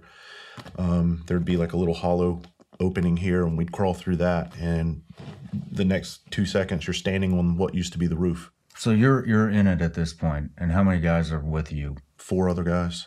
And so just to paint a picture, because you got really descriptive in your book about the smoke, you can't see your fucking hand in front of your face, the heat, and there was nothing, and I could see how it would be easy to get disoriented and fucking lost in something like that. And you couldn't even bring a hose in with you to retrace your steps to get the fuck out. And I mean, the amount of courage that takes. I mean, it doesn't. Did it seem like it was even a courageous thing? It probably didn't even go through your fucking head. It was just, we're going. Only thing is they wanted volunteers, and a lot of guys didn't raise their hand. No shit. Very, I think, because those guys knew they didn't want what was on the inside of that building. It's not that they're less of a firefighter. Yeah. I think that they just knew, I don't want to fuck with that. Yeah. And we're here to do whatever we got to do. But there was a select group of us that did. And I certainly, often say the worst decision I ever made was going inside of that building that night. But the best decision I've ever made in my life was going inside of that fucking building that night and carrying them all home.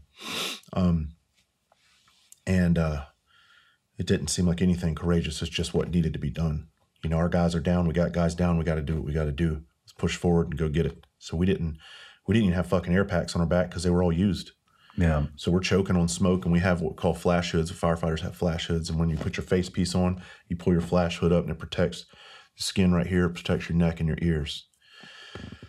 So we're choking on smoke, literally gagging on black smoke, and you can't see. There's and you're crawling next to big flames, fires, and they have ladder companies dumping water on top of us. And in a normal fire situation, you would never be operating inside of a fire when you have tower units raining water down, because they're just so powerful. It could hurt you. It could injure a firefighter, blow debris on them.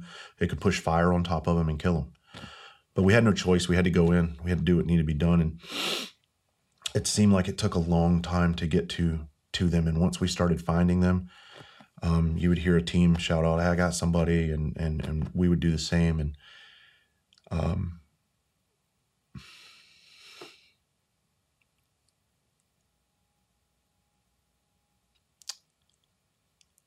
I saw something silver, and it didn't look like anything we had seen up until this point, because everything was just black. And then I saw something, and I went over to investigate what it was, and it was by myself.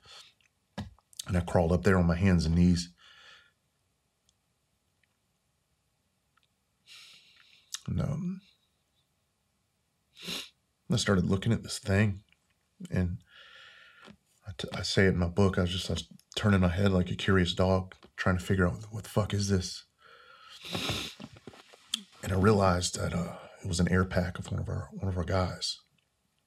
And it was we wore silver Scott air packs, and it had busted open. It didn't look like an air pack. It was like filleted open. And once I realized what it was, I had my hands. I looked down and I realized my hands were on the shoulders of one of our guys. And we wore black gear. It just looked like a pile of black shit, like debris.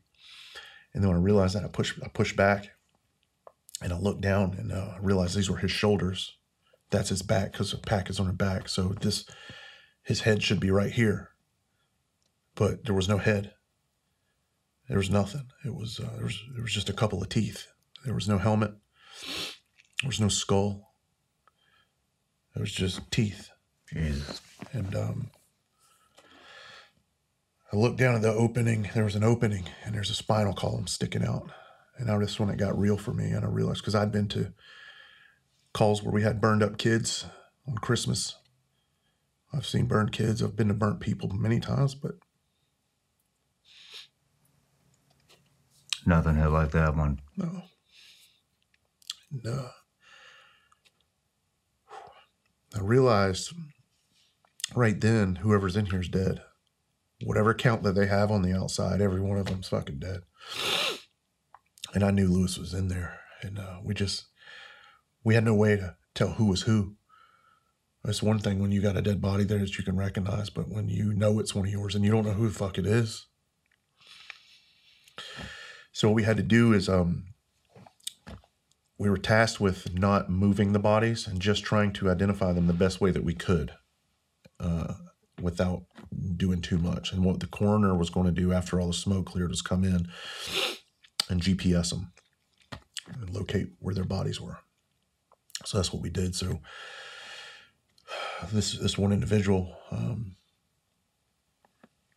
Captain Billy, was a really good dude. He'd been in fire service 30-something years. He was off engine 19. And we ended up pulling his fire pants down, and his wallet was in his pants. And he opened it up, and we saw his driver's license with his credit cards, man. And it was just like, God damn it. It's one thing when you're working with dead people and you have no relationship, you don't know them because it's not real. Yeah. You go to these things and it sucks. It fucks with you from time to time, but it's not personal. This is personal. Yeah. There's no get back like we talked about. And you're just like, what the fuck do I do? So, but we got a job to do, man. And we can't sit around too long. So we got to find more of our brothers. And then we go not too far away and stumble on another one. Cause at this point, smoke's starting to lift a little bit more. As the fire got knocked down, and we found Mark, and he was face down. We rolled him over. His hands were in front of his face, and it's almost like he saw the flashover that happened in that building. It's not a backdraft. That's movie shit. I mean, those things happen, but flashovers happen all the time in fires, and that's when everything reaches its combustible limit at the same exact time, and everything just, all the superheated gases in the building go, and it's just a big ball of fire, and 99% of firemen that are caught in these things die because it's so quick and it's so violent. It's almost like he felt it or saw it and did like this and then turned and fell. His hands were like this, but I didn't know it was Mark. Mark was off of my truck, Ladder 5, and I had a fucking great relationship with Mark. We worked together many times. And so we roll him. And you gotta think your bodies are still hot, man. You can still feel when you're touching them. I'm not wearing gloves at this point, and I had them. I would take them off from time to time, but every once in a while, we'd roll a guy over, and you'd have your gloves off, and you could feel that heat in your hands from their gear, how hot it was, and they were fucking burnt so bad. And when I rolled Mark over, the best description I can give you is we have a plastic face piece right here that covers our eyes. And right here is usually rubber and it's black. I don't know if you've ever seen an ultrasound of a baby, 3D. That's what his face looked like. It was baked into his mask. Damn. And we undid his coat, pulled his coat open, and we had metal name tags back then, and it had his name right there. And that's how we identified Mark. And we heard other teams yelling out that they were finding guys. And, you know, it sounds selfish and everything, but I was so worried about Lewis. You know, all of these guys were important to me, but this is my dude. Yeah, it's your best friend. And I don't want it to be real. And I want to hurry up and find everybody. And I'm not wishing that it was somebody else, but you can't help but in that moment to be like, please don't be my friend. And the next brother we found was Brandon, my team. We go into this back storage room. It's like one of the only pieces of building that was really left intact. There was a lot of smoke damage, not a lot of fire damage. And Brandon was huddled down in a corner, and his body was just normal. We rolled him out of this corner, and he just had a cut over his eye. And what happened was Brandon ran out of air, but he got away from the fire, but he died from smoke. Damn. And he just looked peaceful, man. And his wedding invitations were in the mail. We're still being delivered everywhere around. And he died that night. He was actually just working for somebody else. He did a buddy shift for somebody else, and it cost him his life. Damn. So that Brandon was, I knew we had 8 at that point, and by this time it had come through. We have 9 confirmed, because this is hours into the night. And what's the Was the fire completely out? Was there still smoke? Can At you this point, describe it? smoke was still there, but it was nothing like it was. I mean, we were in there for hours. Yeah. So the whole fucking building came down, and there was really nowhere for the smoke to go except into the atmosphere. Part of the showroom was still there, but after bulk of the fire was knocked down, because you got to think fire was in all these different little pockets where the collapses were. Yeah. And so once those were done, man, all the smoke pretty much dissipated. And that's why I think it took us so long to start finding guys, is because there was so much smoke. I really think we probably crawled over them a couple times, possibly. Shit. I just didn't know it. So now I know we have 8. And some guys were in there with Brandon, and I love Brandon too, man. And just like, I want to spend some time with him, do whatever we need to do, but I got to find Lewis, you know. That limousine company you talked about that I owned, I drove for Lewis's wedding. We had a lot of fucking fun together, man. And this is actually the night after his anniversary. He lived one year and one day after his anniversary. So I put my helmet on and I got a job to do, man. And I was actually in a part of the building where you could stand up, and I started walking out, and man, I probably made it 10 or 15 feet. And I walked through what seemed to be a doorway. I'm having to relive this because I can describe it to you. And when I did, as soon as I cleared that doorway, I looked to my left, and he was laying right there. So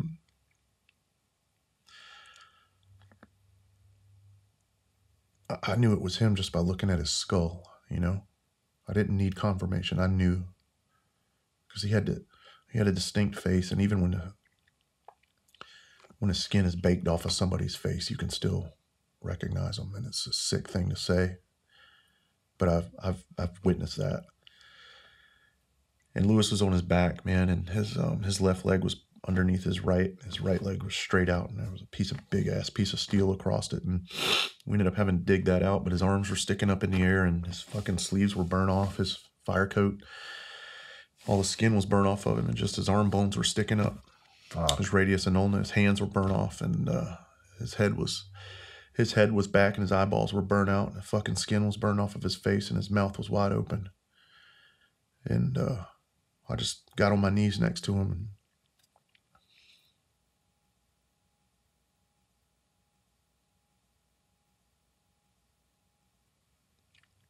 told him how much I loved him. And the shitty thing about that is, just 4 years prior to that, before I went to the police department, Lewis and I were on a call with Engine 6. And we went to a call where a man was murdered and burned to death. And he was set on fire with gasoline.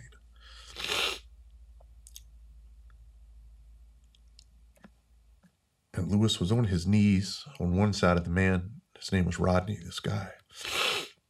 And I was on my knees next to him, or across from Lewis, but next to Rodney. And I remember us locking eyes during this call. And just, we both had this, what the fuck moment we were thinking about. Like, what the fuck is going on? Why does somebody do this to this human being? And just 4 years later, I'd be on my knees next to Lewis, burnt, even worse condition than that man was. And when we rolled that man over that night, his fucking arm snapped off because it was burnt so bad. And so that night when we're putting Lewis into his body bag, and all of our other guys, I wanted to be very careful because I didn't want to hurt my friend. You're fucking dead, and I didn't want to hurt him. Yeah. Yeah. So we get them all bagged up, and then we get the American flags, we drape them, and then my team's tasked with carrying every single one of them out. And so that's what we did. We carried them out one by one.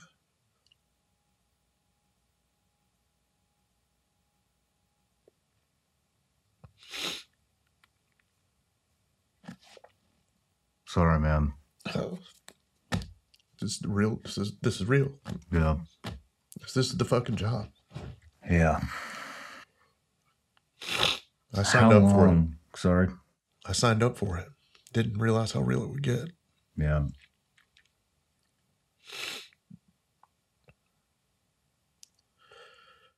How long was the chain of events up until this point?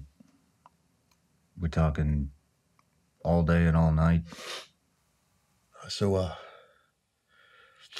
my shift started at 8 o'clock the next morning, and I started from inside of that building. Yeah. I got there around 7:30, 8 o'clock that night. Pulled a full 12 hours inside of that building. We didn't come out. We stayed in there.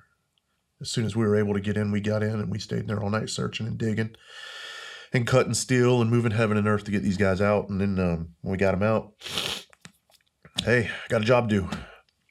Your shift is up, and we need y'all back in the firehouse. Yep. And then you got the ATF and all these other FBI. Everybody's coming in and investigate this thing. We need y'all on the rigs. Y'all got to go to work. And that's the problem. Like you said, in combat, when you leave combat, you leave it over there. Yeah. We got to go and serve this same community that we just dropped 9 of our own in. So we go to the firehouse, we back the rig in, and now we're there. And we lost 3 guys out of my house, and their fucking cell phones wouldn't stop ringing because everybody's trying to figure out. It's now made national news that 9 guys are dead, but nobody knows except us who they are. Yeah. And you hear these guys' phones ringing, man, and we had to go back there and shut them all off. And you know it's their families just freaking the fuck out. We couldn't take it. And then you got fucking reporters showing up, like leeches within fucking minutes, trying to shove a microphone in somebody's face to find out, hey, how do you feel? How the fuck you think I feel? Yeah. You know, I'm not trying to glorify this shit. This fucking sucks. Yeah. But we got a job to do because there's other fires to go to. There's wrecks. People are fucking killing themselves. Goddamn babies are drowning in pools. And we just got to stack this on top of the other bullshit and fucking keep going. Yeah. Did they offer, I mean, I know this is early on, but I mean, did they offer any help at all? The department? Man, I can't. So our department did the best they could with what we had at the time. We'd never, in the fire service, there had been other incidents, but not like this magnitude, I guess. Yeah. And so it was kind of like a free fall to trying to figure out the best way to help guys. And they came up with some counselors really quickly. I don't know the timeline on it, but they wanted guys, hey man, we got these counselors for y'all to go talk to. And of course, me being alpha male like I am, I'm like, fuck them. I was like, these motherfuckers, they've never looked at their friends like we have. They've never fucking held dead babies in their fucking arms. They've read books. Who the fuck are they to tell us how to feel and how to be? Yeah.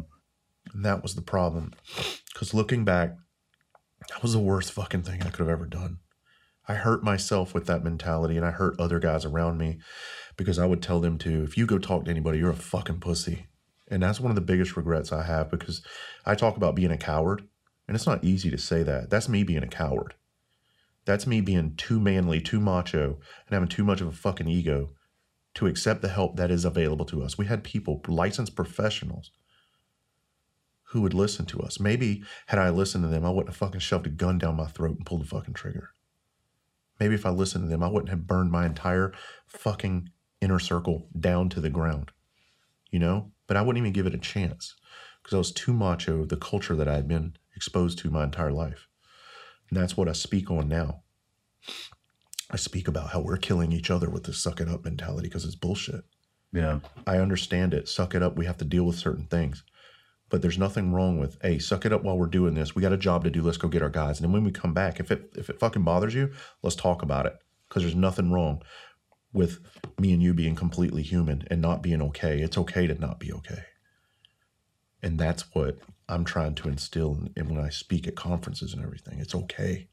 It doesn't make you less of a man. Fuck, it makes you more of a man. Yeah. You know, it's unfortunate because that mentality is fucking through, you know, it's as far as I know, it's in just about every community that continuously deals with these type of events or you know, traumatic stuff but it is, you know, it's starting to change from, you know, guys like yourself coming out and saying like, hey, this shit isn't right, what we've been doing for the last, you know, however many fucking years, forever. And it is starting to change, I think, and across all the services and military too. Yeah. But you know, you're spearheading it in your community, and that takes a lot of fucking courage. This sucks, man, because this is what it does to you, and you have to relive it, and it's hard. And when these cameras shut off, and when I go get in my fucking car today, and I take that hour-long drive to the airport, I'm alone, and I've just relived this thing, and it is fucking brutal. But Yeah. you know what? It's worth me doing that if it reaches one fucking person in our community or even outside, and it helps them become a better mother, father, husband, wife, child, whatever. If it helps them realize that they need help and they can go get the help they want, then fuck it, I'll relive it, because that's what we do. Yeah. We lift people up. We don't fucking help bring them down. And I got caught in this vicious cycle of bringing people down because I was so fucked up for so long. When my whole world crumbled down on top of me right after that, when everything just started eating shit around me, I fell into the victim mindset. And it was the whole why me, why me, why me? Why have I been exposed to all this? Why have I experienced this? I got scared to go to fucking sleep at night. I would cry alone, away from my wife. I would be in another room crying because I was afraid to go to fucking sleep because of what was coming for me in the middle of the night. I knew it. Yeah. And I would hide that. And I'm not ashamed of that anymore. We'll get into we're gonna get into, you know, some the after effects and how it affected your life and your family life and all your team and everything. Changed your entire fucking life forever. We'll get into that in a minute, but a lot of controversy happened after that fire, and I could not find why. Can you just, what, if you were in charge, would something have happened? Would you have done anything different? No. No? I back our chief, man. And it's the way we were taught. And here's the problem. Was it the culture? It was a culture. It wasn't the chief. He took good care of his department. We had a cowboy culture, and back then it was okay and it was accepted and it was expected, right? Everybody Monday morning in the fire service, people Monday morning quarterback this fucking fire like you wouldn't believe. I never read the NIOSH reports. I don't care. You know why? Because I was fucking there. Yeah. And it doesn't matter what happened. We lost 9 guys. We learned from that. I mean, I guess it does matter what happened because it's implemented change throughout the entire fire service. But we were only doing what we were taught to do, and which is go get it, be aggressive. Now, those guys went in there. Somebody was trapped inside of that building, and it wasn't necessarily those 9 guys that saved them. It was another crew. But they went in there. They knew somebody was in there, needed to come out. They were in there after the fire. Shit just broke bad in an instant, and there was no fucking escaping it. You just couldn't get away from it. Had I been in charge, since you asked, back then with the culture that we were in and the mentality and the training and how we did things, I don't see that I would have done anything differently. It was just an entire set of circumstances that led to that. Yeah. A lot of folks were like, well, y'all didn't use enough water. You didn't have big enough hose lines. Dude, we had every fucking hose on every truck in that building, even the little hoses that we call booster hoses. And there people were saying we didn't have big enough supply lines. Well, that may have been true, but that's all changed since then. We went from 2.5-inch supply lines to 5-inch supply lines. And that may be speaking over your head because if you don't understand firefighting terms, but that means getting more water to the engines that are pumping the fires, which in turn can get more water. So there's no lack of water supply. Not trying to get scientific, but those things have changed. But you know as well as I do, Sean, shitty things have to happen for better things to happen. And that's just something we have to accept. Things in the military happen, shitty things in law enforcement happen. That's the only way things change. Yeah. It's kind of a necessary evil. I hate to say that. Yeah. The only thing that you would go back if you could and change would be the culture. And I mean, I understand that, but that's fucking impossible to change. And our culture was very similar. You know, I mean, as much as I hate to say it, that's what you fucking sign up to do. Yeah. And just like we talked about earlier, you know, that is that's what you want to fucking do. You want to be in that, you know, and you feel fucking invincible. I mean, how many fucking fires had you gone to prior to Tons. that? You know, and you get that sense of invincibility, and you fucking crave it. And you especially. I mean, the culture started for you at 15 fucking years old. 15, yeah. You know, you grew up in a firehouse. You left it for what, 4 years? 4 years. Came right back. Left it for two 2 years. Came right back.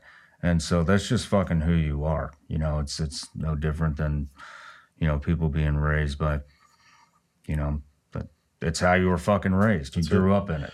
You know, and of course, if I could change it, I would. If I could go back and say, hey, this is coming, and what can we do to prevent this? I would. But what I know now is I cannot live in the past and do the whys. Why did this happen? Well, you know what? It fucking happened. It's called ownership and acceptance. Yeah. Own the fact that it happened, accept it, and press the fuck forward and do the best that you can with the life and the time that you have left. And that is what changed my life. It was that perspective, but it took a long time to fucking get there. Yeah. Well, where I'm going with this is, you know, guilt. And you wouldn't have changed anything. And I'm willing to bet that your best friend Lewis wouldn't have fucking changed anything either. And they died doing what they wanted to do. And you know, we were going to do a video on accepting loss and kind of moving past it. And, you know, in professions like this, a lot of times, you know, that's, I'm not going to say that's how you want to go out, but the guys I know, I don't think they would have fucking gone out any other way. You don't want to go out 90 years old, somebody wiping your fucking ass and feeding you pudding. Nope. I get it. So yeah, I'm the same way. And they're the same way. It's shitty if it happens, but go out like a fucking warrior. Yep. Doing what you were put here to fucking do. Yeah. But that's why I was bringing that up. How long did it take you to be able to talk about that? Long time, many years. To talk about it the way that I talk about it now. Yeah. Long time, fucking decade. I tried later on in life to talk about it, and I'd shut down every time. I just couldn't do it. Yeah. But I realized at some point that my experiences may help other people too. And by me speaking about it, it may help me as well. And that it did. And that's why I do now. Yeah. You're changing the culture, man. You are changing the fucking culture. And you're the only one I know that's actually doing it. That's actually out, putting yourself out there. And I'll bet you get a lot of fucking hate. I do. And I'll bet you also get a lot of praise. But moving forward just a little bit, you know, when it comes to the culture, on page 227 in your book, excuse me, I don't want to butcher his name, but Captain John McGinnigal. Yes. Yeah. Of Ladder 5 told me in the parking lot the very day that he retired and left the job after nearly 40 years. Captain John retired before June 18th, 2007 Sofa Superstore that claimed the lives of 9 of our bravest. And this guy fucking had it right, you know. And his parting words to me before getting into his car and leaving after his final shift were, in quotes, "Travis, be careful. We're going to lose a lot of men the way we fight fire one day. We're not going to lose just one. We're going to lose multiple companies." End quote. And you say that those words still resonate with you to this day. I think about it all the time. Was he talking about The culture. He was talking about the way we fight fire, because there's one story that he told me. So Captain John first is telling me, hey, it was a nice couple years working with you, Travis. I had a lot of fun with you. That was his parting words. It was, be careful. We're going to kill a bunch of men the way that we do things. He knew it. Yeah. And he told me a story one time about an abandoned house that they were in. And he made fun of it. He's like, I don't know how the fucking house didn't fall over. And then he stopped and he goes, I know I didn't fucking fall over. There were a goddamn 100 of us in there fucking holding it up. And that's how come it didn't fall over. But what he was getting at, there was no need to be inside of this thing. Yeah. And it was burning asshole to elbows and end to end, top to bottom. And every guy was in there. And that's what it was like. You got to go get some. Yeah. I talk about being on fires where we have 5 houses burning at one time back in the day. And everybody's in them. And there's fire everywhere. And you didn't want to be the man outside. And that's an old saying in the Charleston Fire Department. Don't get caught outside. Yeah. That's the culture. Because you were considered a pussy or somebody trying to get out of the harm's way. And as a young man, 25, 26 years old, you don't want to be that guy. You want to show everybody, I got what it takes to be here. Yeah. That's the culture. Is that culture starting to change now? I think slowly. Yeah. It's still there, though. When did you see it start to turn a little bit? It was years after this fire took place with us, and we had multiple regime changes come in. Many of our older guys were either retired or they were pushed out by the new regimes that were coming in because they understood they did not favor the culture of our fire department. We were straight fucking cowboys. There is no way to put that, other way to put it. And they knew the way that we did things were wrong. It was dangerous, extremely dangerous. Couldn't tell us that. Yeah. And it was butting heads because when new chiefs were coming in, we butted heads with them because we still wanted to do it the old school way, even though we just got bit in the ass, because that's the way we were trained. It's like you have a pit bull who's trained to fucking fight, and then you want to take him to the goddamn dog park and get mad at him when he bites the head off a fucking another dog. Yeah. You know, that's who we were at the time. Yeah. Not saying it was right, but that's who we were. And now it's a much different fire department these days. It's still a great fire department, and it's probably better. I mean, they're more productive on scenes. I mean, they have their shit wired tight now, and it's done the right way. So I was just a part of it at a different time. Yeah. In 2008, John Carr, sounds like he took over the whole thing. Yeah. What was the morale like when he came in? Not good, because we didn't welcome outsiders. Yeah. And it was, he wasn't received well at first, but he was a great man and he was a great chief. And he was actually, after he got there, he tried the best that he could, but he went downhill. He got pretty sick very quickly. He wasn't there that long. But we all started slowly to accept him because he was there to implement change. We knew that. And it wasn't like, hey, I'm going to come in and punish you guys for being who you are. Although it felt like that in a sense at first because we just were not used to a different command structure, command staff. Yeah. You know? So we had to learn how to adapt to it. Yeah. Well, I mean, in a sense, he's fucking with tradition. That's exactly what it was. And so where we would on a normal response, you got one engine, one ladder truck, or 2 engines, one ladder truck, and a battalion chief on a fire. That could be 3 houses fucking burning. Back then, the culture was, hey, y'all better be able to handle it and not make me have to call another fucking company to come down here. Shit. And you're undermanned, understaffed, and if it starts getting away from you, it was looked down upon if the fucking winds could control the fire. You know what I mean? Yeah. You get an ass-ripping, piss-ripping fire like that, and the battalion chief has to call somebody else. The higher-ups didn't like that. They're like, oh, you boys couldn't put that fucking fire out? And then people would slowly start getting transferred. Yeah. That happens too many times. So you had to be aggressive, man, if you want to keep your spot. So when Carr came in, he changed all of that. So then I remember he changed it to I can't think. It's like you're getting maybe 4 engine companies, 2 ladder companies, a battalion chief. And now all of a sudden at these fires, we had more than enough help. And it's like, damn, this is kind of fucking easy now.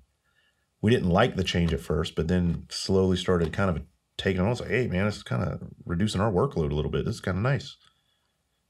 Damn. Well, that's good. How long How long was he in there before he started implementing these changes? Was it like fucking immediately? No, not that I remember. I think it was a slow progression. But we had so much turmoil going on with all the old guys, like all of our old captains, like the John McGinnicals. And when when Chief Carr came in, everybody's like, "Fuck this! I'm leaving the department," and all this fear got injected into our department on what they were going to do, what they weren't going to do. So there was so much turmoil going on within the rank and file. He didn't even really have to do much. We were all killing ourselves slowly inside. Damn. But he came in, and I so long ago. I know he started changing SOPs slowly but surely. He changed the what we would call the initial response. He changed that up immediately. Like, hey, you guys are undermanned, way too undermanned for these calls. We need to step it up and start sending you some more units. And he would do stuff like that. They started doing training on the LDH hose, which was large diameter hose. And I remember that pissing off a lot of the old school guys because it's 5-inch hose that we would have to take out and put on our trucks for bigger water supply. We didn't like that. It was honestly the smartest fucking thing you could possibly do, but we didn't like it because it's change. Nobody likes change. Yeah. But I was only there for 2.5 years after that fire, so unfortunately, I didn't experience too much change. The guys now are the ones that experienced all the change, the ones that are left. Are there still guys in? Very, very few. Very few. We lost, I want to say, roughly 100 men within the first year or two. Fuck. A huge turnover after that. I mean, you're talking 20, 30-year guys on the jobs just saying, fuck it, I'm leaving. Damn. I mean, Well, I mean, we're talking about courage. That takes a lot of courage too. Carr coming in there knowing, because that culture is, that culture is probably, I'm guessing, is in somewhat in every department across the U.S. For sure, 100%. So he's coming in knowing I'm about to piss every motherfucker off out here. They're all gonna hate me, but I gotta do it. And then when you're coming into a 100-plus-year-old fire department, who's rich in tradition, and try to stir that up, that just doesn't go well. This wasn't a young fire department. I mean, this is a very, very old fire department. Yeah. So yeah, it was tough. Well, I'm glad we talked about that, and I think it definitely paints a picture of how fucking real things can get when it comes to being a firefighter. And on that note, let's take another break, and we'll come back and go down the downward spiral. All right, sounds good. All right, man.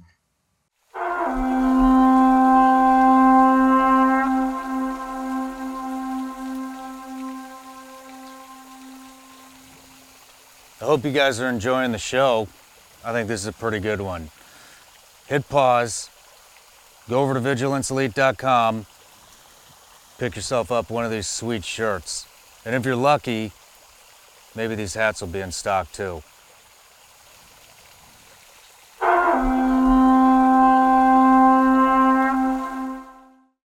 All right, we're back from the break again, and the last section was pretty tough, I know, and so now we're kind of going towards the downward spiral, what you call the downward spiral in your book. And I wrote a part. You're in a fire, and you've got a new guy with you that you refer to as Sweet Onion. Yeah. And for me, it kind of sounded like this is where it started slipping the most, and your actual, I wouldn't say your performance, but you got a little more ballsy than maybe you used to be, it sounded like, in that section. And you even referred to the fact that you're running out of air. You kind of left the team. You're off on your own, didn't, you know what I mean? And then you actually had the thoughts going through your head of maybe you'll die in the fire like your best friend Lewis did. Yeah. And found a window, opened the window, and got some fucking air. And then Sweet Onion sounded like he was kicking ass at that point. Yeah. and you got recalled. Three horns is the signal. Yeah, it's the called fuck out. evacuation. So they'll hit 3 horns to make everybody back out of the building. And like I said, back in Charleston, we didn't do that. So this was new territory for us for backing out. Yeah. Well, there was another guy on scene there who you refer to in your book as Captain Silva.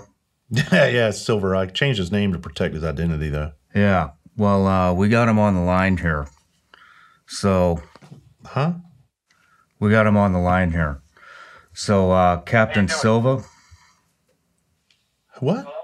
How's it going, Captain Silva? I'm sitting here with Travis House, and he was talking about a call or a fire that you guys were in, and in his book, and there was a new guy with him, and you guys got recalled out of the building, and I just kind of wanted to see if you guys could go over that. Actions on objective. Sure. Actually, Travis was actually at the fire. I came back on the next day. So specifically, me and Travis being in the building at the same time, that didn't occur. That was somebody else. But no, he's got the wrong fire. fire. The hot part of that thing the whole time. Is Travis online with you now? He's right here. That's Chief. Trav, what's up? Chief Ricky. Travis, I got The something for you, fuck? bro. It's waiting on you. You got what? I got something for you. You know what the deal is. Yeah, and big old balls of yours. He's got the biggest balls in 6 counties. We call him Ricky All Balls, no shaft. How the fuck did y'all get his number? Hey, Chief, no, I was talking about that fire on Daniel Island where the townhouses were ripping and they backed us out of it. Yeah. The one in the yard where I was raising hell because he pulled us out. Yeah, that one. Yeah. Okay, cool. Yeah, Sean, I had 2 fires mixed up, so we're on the same page now. Oh, right on. I'm glad Travis could clarify for He's us. like, I didn't go to that one. I'm like, the fuck you weren't. I So- changed his name and I changed your name in the book to protect your identity, but the lid's blown off now. Oh, well, shit happens. Holy shit.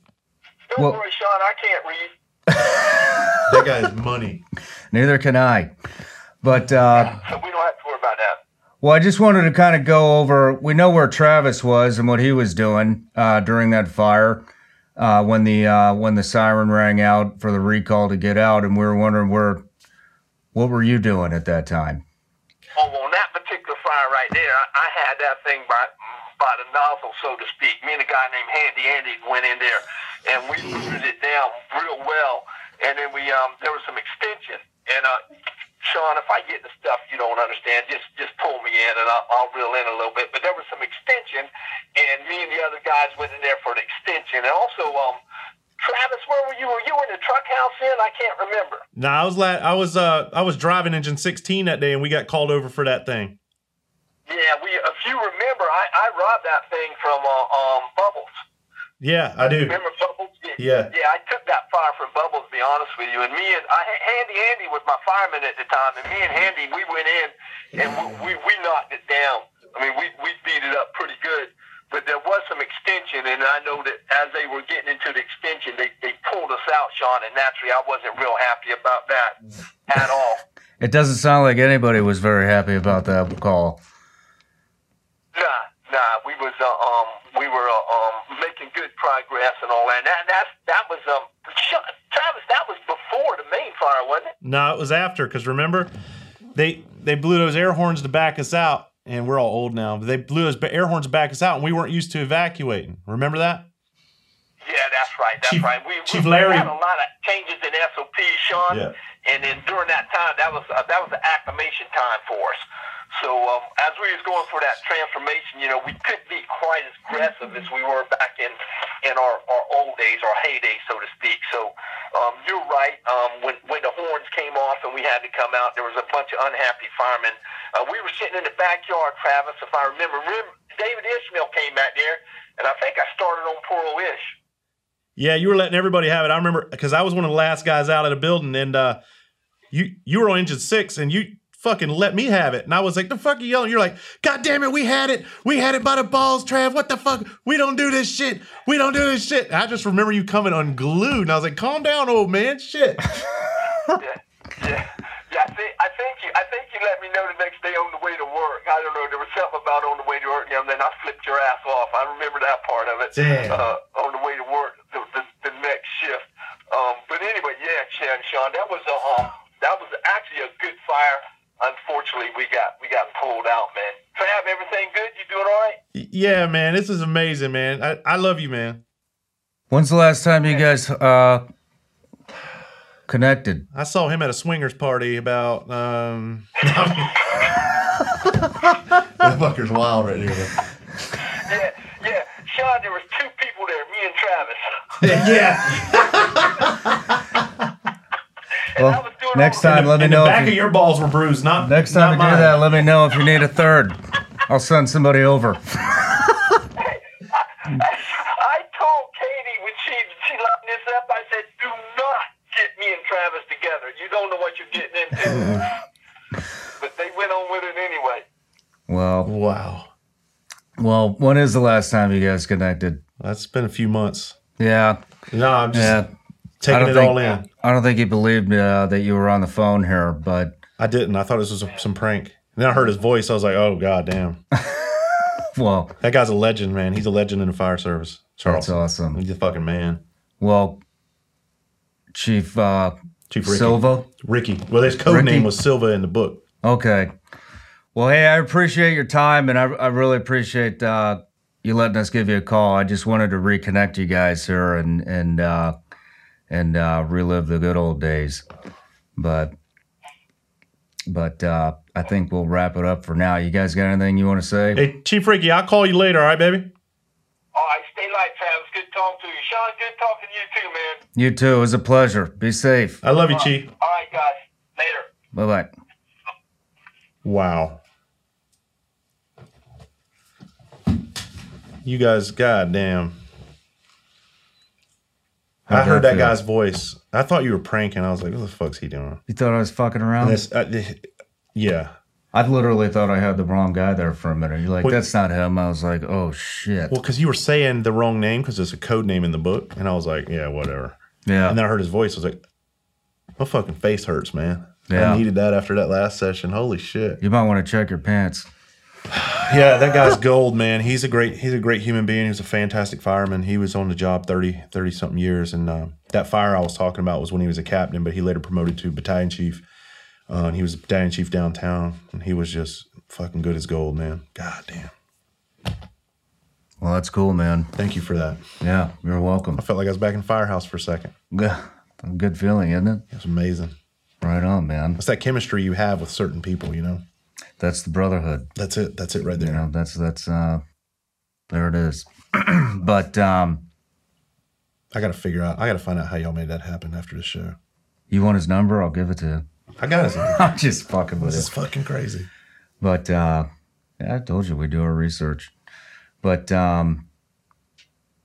so moving out, you got in a fight. Things started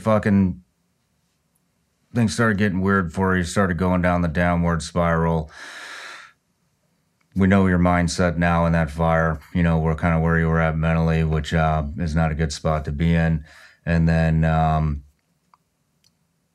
what eventually ended your career in the fire service? So it was a culmination of a lot of things building up to one major incident. So you say I got in a fight. I ended up going hands-on with a lot of guys in the department over the course of 2.5 years, and it's not something I'm proud of. I'm actually very embarrassed about it, but it happened and it needs to be talked about, because the reason I talk about it is you can see a shift in people's behavior. Like, we're family, and when you see somebody acting differently, something is wrong. And nobody ever pulled me to the side to help me. Nobody ever pulled me to the side to try to figure out what was going on. What happened was this new behavior that I was taking on was just becoming normal. At the funeral for one of our guys, I got into a physical altercation on the bus. We had a bunch of buses brought in because the funerals were so big, we couldn't take everybody's cars, so they had to bring families on buses.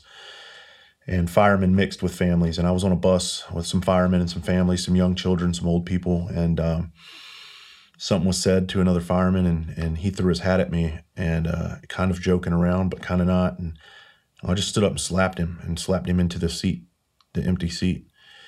And everybody witnessed it. Yeah. And this is somebody I'm supposedly love, and protect. And I just did that. And that event, everybody got up, they left the bus, and I was kind of alone on the bus after that. And then after that was more of the same. I got into physical altercations at the training facility where I assaulted one of our guys that needed help. He fell down and he was having flashbacks of the fire. He was there that night too, and he was screaming all of our dead guys' names. And I picked him up and started slamming him into the wall with all of his gear. And I was like, knock it the fuck off. And when I did, one of the training instructors came over and grabbed me and turned me around. And when he did, I threw him into the wall and told him, you put your fucking hands on me, I'll kill you. And then we had an academy instructor standing right there, and I looked at him and I threatened to throw him out of a window. And that was accepted. And it was swept under the rug. And then again, behind a grocery store, training one day, I slapped one of our other guys right in the face because he just came close to me and said something, and I just lashed out and hit him. And at this time, I was drinking a lot, though. I was drinking. I was coming to work drunk and everything. It wasn't acceptable. It's embarrassing, man. But it was just not an issue to anybody else. And it was just kind of all this was on my plate for me to deal with and to figure it out. And this is what happens to these cops and these firemen out there. They end up losing their jobs or hurting somebody else because of all the shit that they're going through. And they bring it to work. And that's what I was doing. I had no outlet for it. The straw that broke the camel's back for me was I came to work one day, my house engine 10 ladder 5, and we had a new guy in our house, and he put his coffee cup on our dead guy's monument. And it pissed me off. I went over there and I grabbed it and I shattered it on the ground, and I opened the door and told him if he wants his cup, it's in 1,000,000 pieces, and if he does it again, I'll fucking kill him. And those are the words that I use, and that's how I truly felt. Yeah. And when I said that, one of my other good friends said, why are you being such an asshole? And when he did, I took that as him defending the new guy's actions and not defending our guy's honor. Yeah. And I told him if he says another word to me, I'm going to kill him too in a minute. And he said something to me. And at that time, a bomb was lit inside of me, and the fuse was about that fucking short. And when he said what he said, it's like somebody poured gasoline on that fuse, and then the bomb ignited.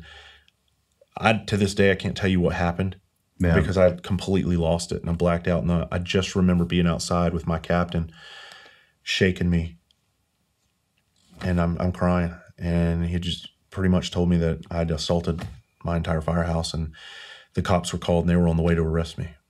Damn. And my battalion chief showed up. And at this time, I was getting mental health counseling, but it wasn't enough, and I didn't do it in time. How often? Back then, I was just starting, man. So once a week, maybe once every 2 weeks. But I would go there and I wouldn't say shit. You were skeptical. You hadn't built the trust yet. The trust wasn't there. I would just sit there and just kind of look and not really open up. But my battalion chief and my captain knew.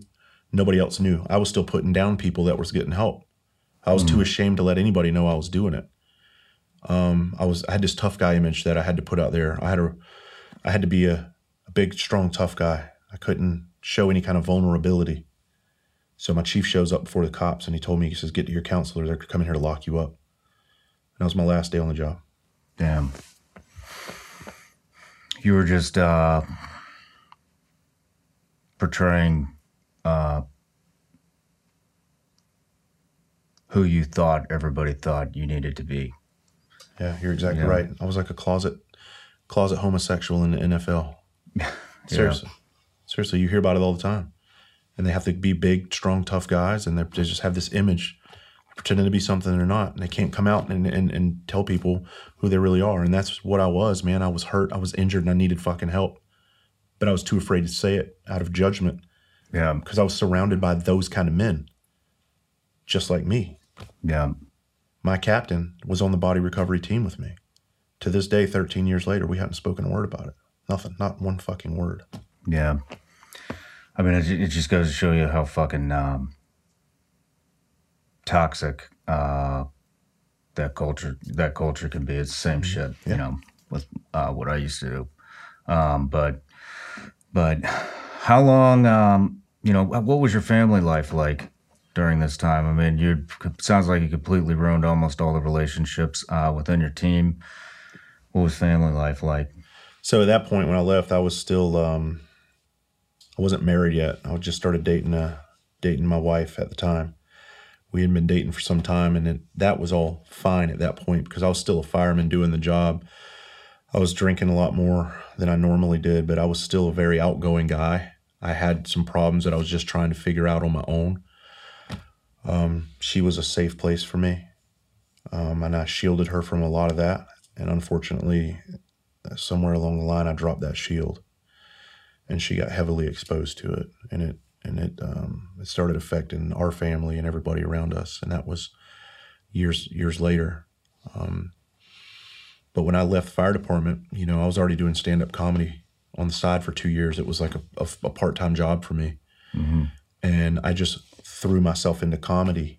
The day that I left, I just threw myself into comedy, and I was on the road 6 years straight for 40 weeks a year. And I was running from what made me sick, the place that made me sick, Charleston, and everything that happened there and through my career. And comedy was like that adage, laughter is the best medicine. Comedy was like my crack cocaine. It just made me feel invincible, and it made me feel amazing. And I couldn't get enough of it. It's the only thing that made me feel alive after everything inside of me had died. I'd always been a fun, outgoing guy, but when somewhere that switch got flipped and the old me was dead, and I was this new version of Travis, and just a soulless human being. How long did it take for the new version? 13 years. 13 fucking years. Yeah. Damn, man. I mean, you know, just the fact that you, out of all the shit that you have been through and everything you've experienced, to turn it around and become a fucking stand-up comedian is, I mean, that's like a miracle in itself. Well, it's like you, man. When you get passionate about something, I see what you do. And you throw yourself into it and you give it everything you got. And that's how I am. I stopped at nothing, and I created some opportunities for myself. Nothing was handed to me. I made things happen because that's what we do. And we don't make excuses. We just make shit happen. And I did get some decent breaks, but it's because I put myself in these positions for that to happen. And so comedy took off for me, and it turned into something amazing. And you know as well as I do with this whole PTSD thing and the depression, the anxiety, first thing we want to do is self-destruct. Yeah. You don't feel like you deserve it. You don't feel like you deserve anything. So I pulled the plug on it in 2016, and I just fucking walked away from it. You mentioned some of the things that helped you, and you like very subtly mentioned, I can't remember if it was in a podcast or in your book or where I found it, but it resonated with me because one thing that I believe helped me kind of pull myself out is getting the fuck away from the community for a minute. Yeah. And it seemed like the farther that I leave it, the better off I am. And then it wasn't until, to be honest with you, it wasn't until I started this fucking show that I kind of started reconnecting with some of the guys. And you know, I mean, I talked about going to Marcus Luttrell's with Rob and Dave and how fucking tense that was. And I hated that, to be honest with you. I couldn't fucking stand being there at first, and then, you know, and then the tension kind of wore off. But anyways, all I'm getting at is the toxicity of being around, and how it helped me get better. And then to hear you say, being on the road, doing comedy, you were out of the firehouse. You weren't in Charleston. You weren't in communication with the boys, and it accelerated your recovery. Yeah. Oh, go ahead. Well, I mean, do you think that helped a lot getting out of there? Man, I always say, when you're in a place that makes you sick, you can't get better. It's like a cancer patient testing cigarettes for Marlboro or whoever. You're only going to get sicker. I tried to stay. I hung on tooth and nail, man. But I realized I had problems and something needed to change when I finally, because people ask me, what made you reach out for help? Yeah. You know, and it was me sitting in my living room, dry firing a weapon in my mouth while I'm choking on the weapon, with the barrel down my throat, with slobber and drool all over it, and my tears running down my face, and a bottle of whiskey next to me. And then I load it, and then I go to pull the trigger, and I stop right where I thought it would go off. And luckily, I stopped prior to it going off, and I knew right then I needed help, so I got the help.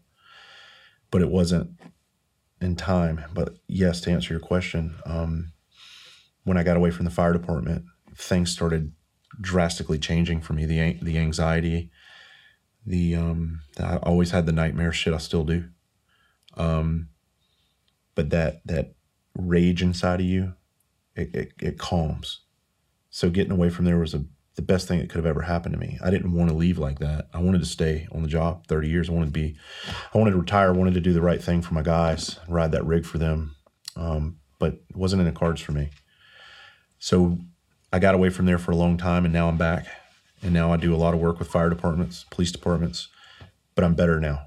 And I'm with them at a different capacity now, you know? So I'm not completely immersed in it all the time. I can step away from it. Yeah. Yeah. When did you decide to put the bottle down? That's the day after our wedding in 2012. No shit. Yeah, man, I got so fucked up at our wedding that my poor wife, she had to eat cold grits with the cab driver that took us to our hotel because her husband was passed out upstairs. Oh shit. Yeah, a great first night together. Oh shit. Nah, but I had been thinking about it for a while. That was just, for me, that was just the thing. I woke up the next morning and I said, man, I don't ever want to touch this stuff again, and I haven't. Cold turkey. Yeah. Done. Yeah, I looked at it and I started looking at, if I'm ever going to get better, it's going to be a long road to hoe. But I need to look at the things I can control right now that are not helping me. And the biggest one that stuck out to me was alcohol. It didn't add any positive thing in my life, nothing. Yeah. Everything that it offered me was negative. So I was like, dude, just gotta go. Yeah. So I quit cold turkey right then. That's not easy to do. No, but it's, at first, you know, the hardest part about it is now being the sober guy around all the people that are drinking. Yeah. And you're sitting there when you don't want to be there, like you talk about in your social anxiety posts. I get it. Yeah. Because I don't want to fucking be here. But I have to put on this smile. And that doesn't mean I'm not contemplating fucking everybody up in this room. You know? But it's just something I've had to learn to accept and deal with. And I'd rather have that than going back home with that bottle and putting myself in a position to not be here anymore. Yeah. Well, for everybody that's listening who is from, you know, the fire service or military or police who's fucking drowning themselves in a bottle right now, and there's a lot of them. I mean, how fast after you quit drinking did that acceleration start to get you into a better mental state? And I'm sure your business fucking started taking off too at that point. Well, honestly, I'd love to tell you it was lightning fast, but it wasn't. It was a culmination of things because I was so fucked up. The biggest hurdle I had yet to face was ownership and acceptance of everything. Yeah. And I always was asking why, and I became the victim of like, this only happens to me. Why me? My life is in such a horrible spot. Even though I wasn't drinking, I still had that mentality, and that's never who I was prior to all of this. I was a very positive, upbeat guy, but this thing does something to you. It rewires your brain, and you have to be your own surgeon and go in and fucking reconfigure the wire. It took years of me going in and trying to rewire until I finally fixed it. And it wasn't until last year when I realized what it was. It was something as simple as how the word is perspective. Something as simple as perspective. How do I want to view my world? Do I want to look at it through this victim, feeling bad, horrible, fucking poor me lens? Or do I want to look at it from a standpoint of, look, you have this beautiful life. You have these horrible experiences, yes, but you can do something with them for the greater good. And you can make a positive impact on people with what you have experienced. And so I chose that. And the second I chose that, it was like a light switch. Well, how the fuck did that come to you? That's funny you ask. It came to me sitting in my car with a gun in my hand, ready to blow my brains out for the second time. So I quit comedy in 2016. I'd been on the road for 6 years, and we had a young daughter at home, and my wife was pregnant with our second one. And by this time, I was already doing tours overseas for the troops. I was headlining major comedy clubs all over the country. I was getting on television. I was doing all these things that I loved, and I thought, hey, this is my purpose now, is being a comedian, and this makes me better. But in the same token, I felt guilty for having any level of success. I don't pretend to be a household name. That's not what I'm trying to say. But I had success in my own right, and I felt horrible for it. And then at the same token, I now have a wife and kids at home, and I felt horrible because I'm not there. And I tried to juggle the two and balance the two, and I just couldn't get it right. So I quit. I pulled the plug on comedy. And when I did, I started resenting everybody for that. I started resenting my own family. Like it was their fault that I chose to do this, but I felt it's what I needed to do. And so for 3 years, I carried that, and I worked around home, flipping houses in real estate, and I was doing well. But I was empty inside. I was missing something. I was craving that stage, and I was too ashamed to even try to go back because I had bowed out, and I'd pretty much accepted a defeat. And this was my new life, and I was trying to force something that wasn't natural. And I was meant to be on a comedy stage. So one day I got in my car. I just couldn't live this life anymore. I was miserable. Yet I have a family that loves me. Financially, I'm stable. I live in a fucking wonderful place, and I wanted none of it. I just wanted to die. All I knew was empty, and I just didn't want it anymore. So I drove out to the forest on a rainy day, and I was sitting out there in my truck, and something happened that made me smile. And when it did, I hadn't smiled in a long time, and I hadn't felt a sense of satisfaction or joy in a long time.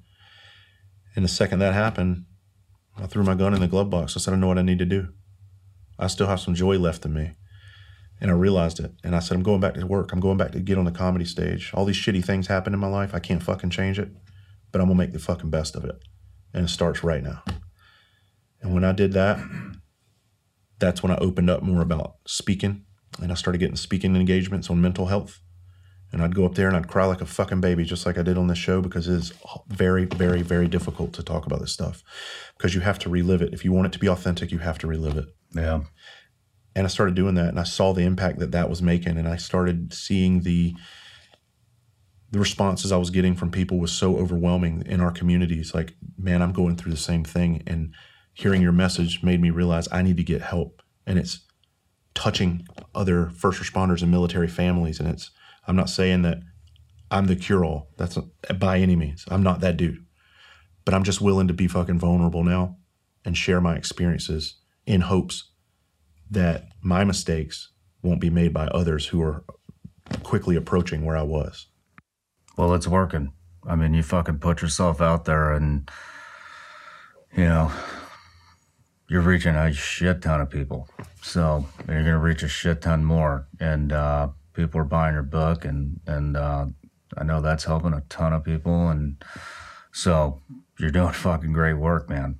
Well, thank you, man. And it said, this honestly means the world to me doing what I do now, where I thought my purpose in life was comedy.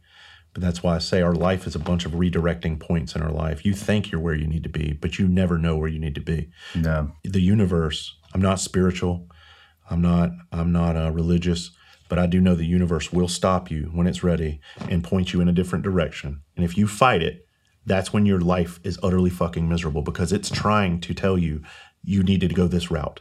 This is the way you go until I stop you and turn you somewhere else. And that's what happened with comedy. Yeah. It introduced me to speaking, and now I'm speaking all over, and it is a fucking wonderful feeling to be able to do what I get to do. And I couldn't be more blessed. That's awesome. Just going back just a little bit, we talked about the addiction to adrenaline, and we were kind of talking the other night about, I asked you, I said, how do you get your fix now? of adrenaline. I still have to fucking have it. And you know, I get it in various ways, but comedy, jumping up in front of people on a stage and doing comedy, you had said kind of filled that void. And do you still have that now, or? With comedy, yeah. It's not as big of a shot of adrenaline as it used to be, but it's still there because you are 100% at other people's mercy. And it feels good. It's like, all right, let's get this thing going, right? And it's the whole make me laugh, motherfucker. And it's like, all right, let's go. And you never know what you're getting. Comedy's wild, man. It can get pretty wild out there. And with speaking, not so much, because when you go to speak, it's not, people obviously don't want you to suck, but it's a nice, quiet, calm crowd. And you don't have drunk people out there like with this whole prove it mentality. So speaking, the adrenaline's not there. Comedy, you still feel the pee-pee about to come out sometimes. You know what I mean? Yeah.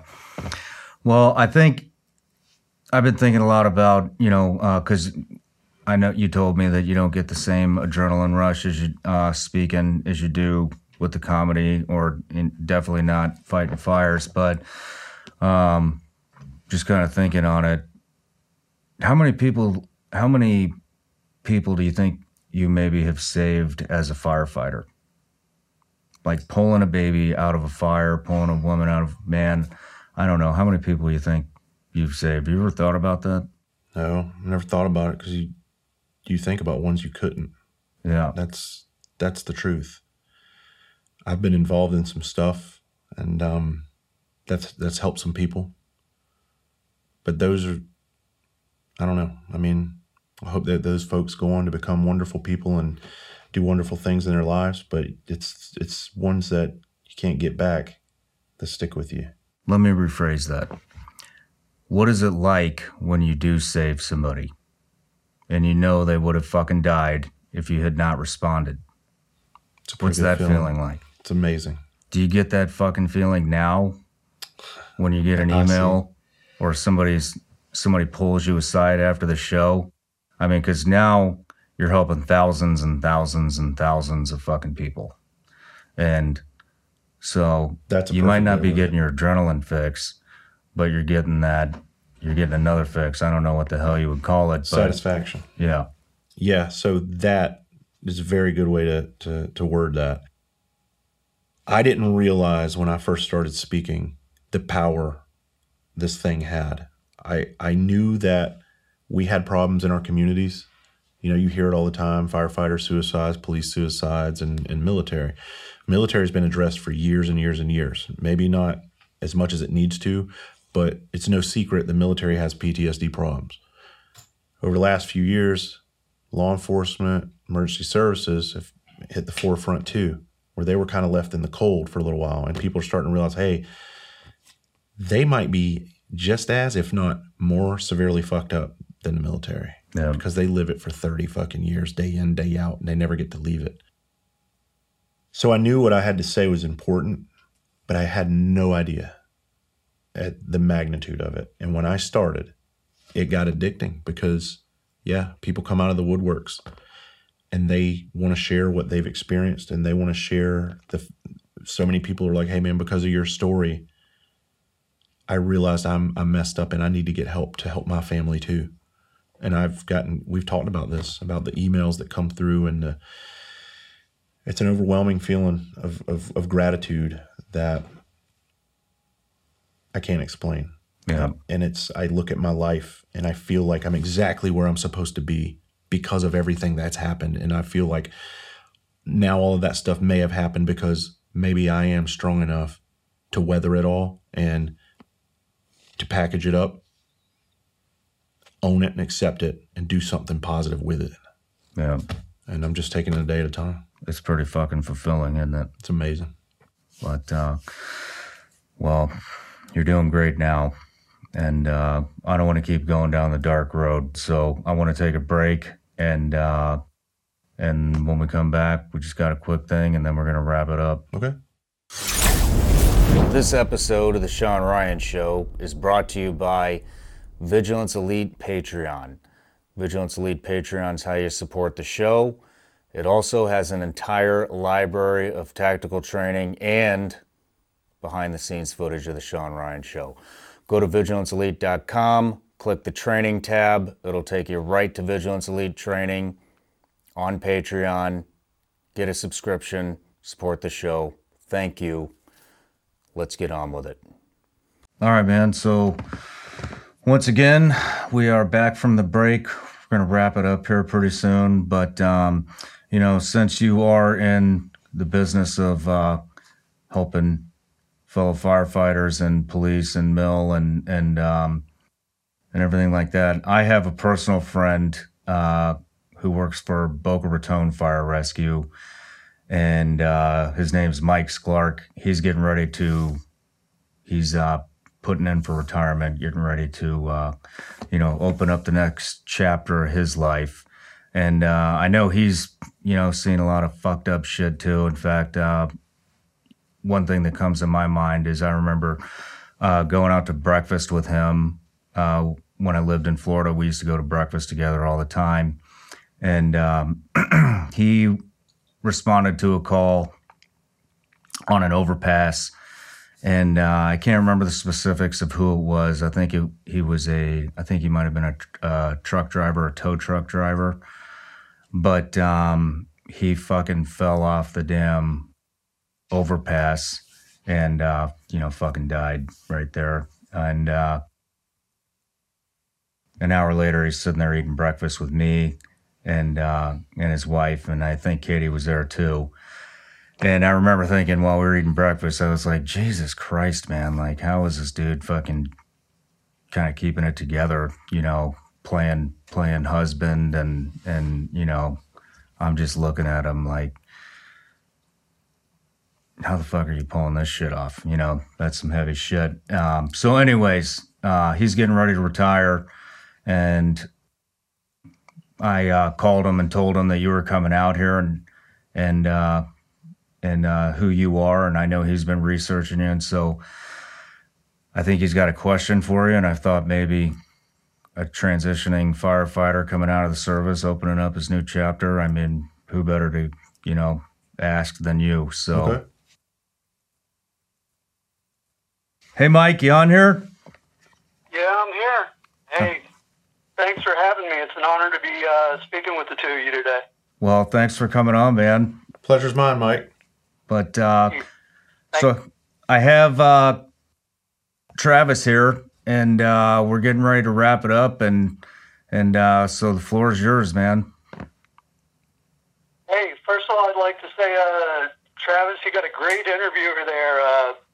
Sean's been around, and I don't think he'd bring anybody on that he didn't have high respect for, brother, so welcome.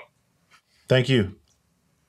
Hey, I just have to apologize to you. I would like to have read your whole book. I just got it yesterday afternoon, but I've only got about 20 pages left. That's amazing. I'm blown away that an individual can actually open up like that, because a lot of us can't. And very impressed. Very impressed. Thank you, man.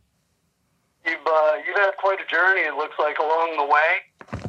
And some of us seem to be magnets for stuff. Yeah. And you seem to be one of those magnets. My hat's off to you. Well, thank you so much. I appreciate your support, bro. I do have a question for you. Sure. Since you've written your book and you've started doing comedy, it seems like you've really opened up and exposed these issues, not just in the fire service, police service, also in the military and the day-to-day stress that gets to people.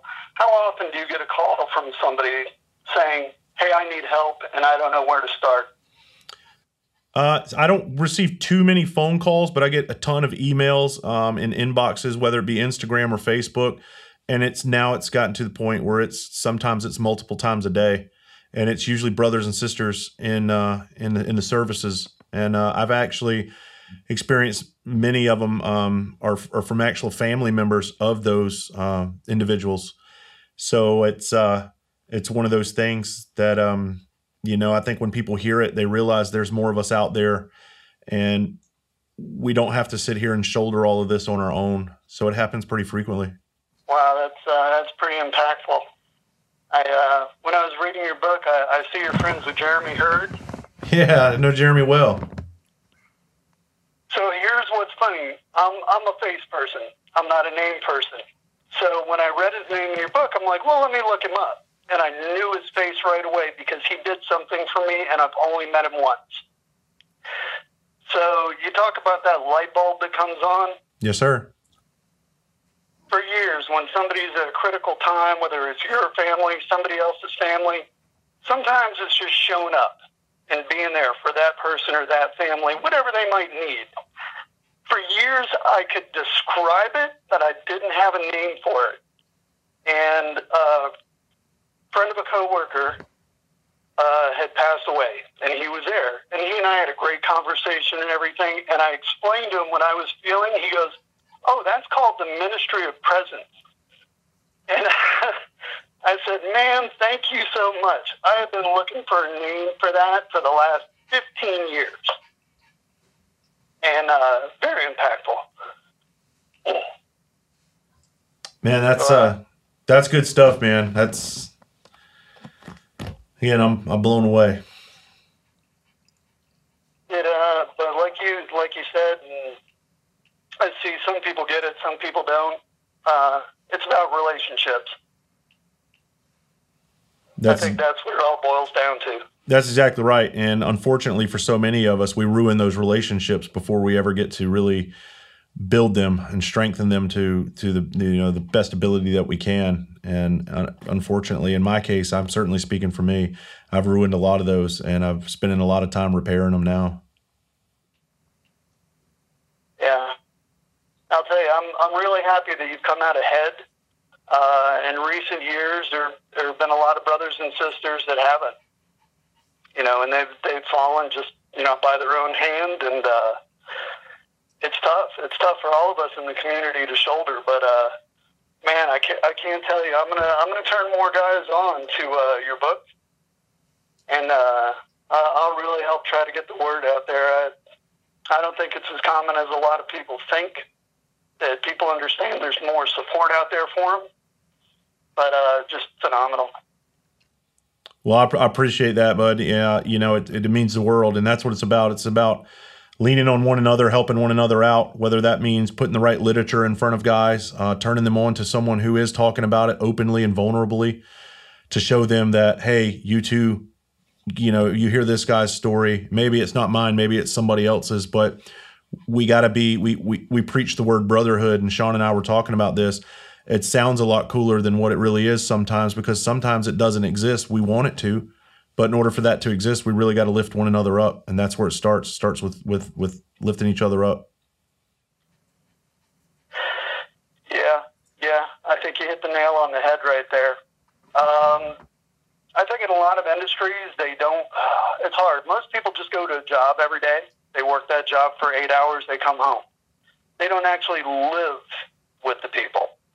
I think when you live with a crew, or you have a job where you're extended and you depend that much on somebody, whether it's your life or just anything in the day-to-day where you're instrumental in each other's lives like that, yeah, there's that tight bond that forms.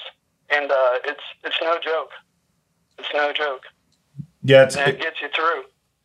Yeah, it's an unexplainable bond that if you haven't lived it, you just don't know. It's a beautiful thing.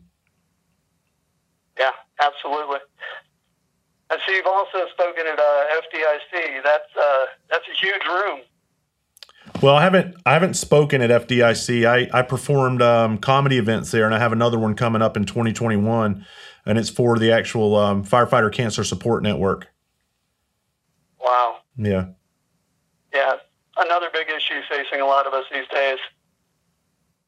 Yeah, it is, and that's why it's cancer. It's getting the best of a lot of us, and we just don't know.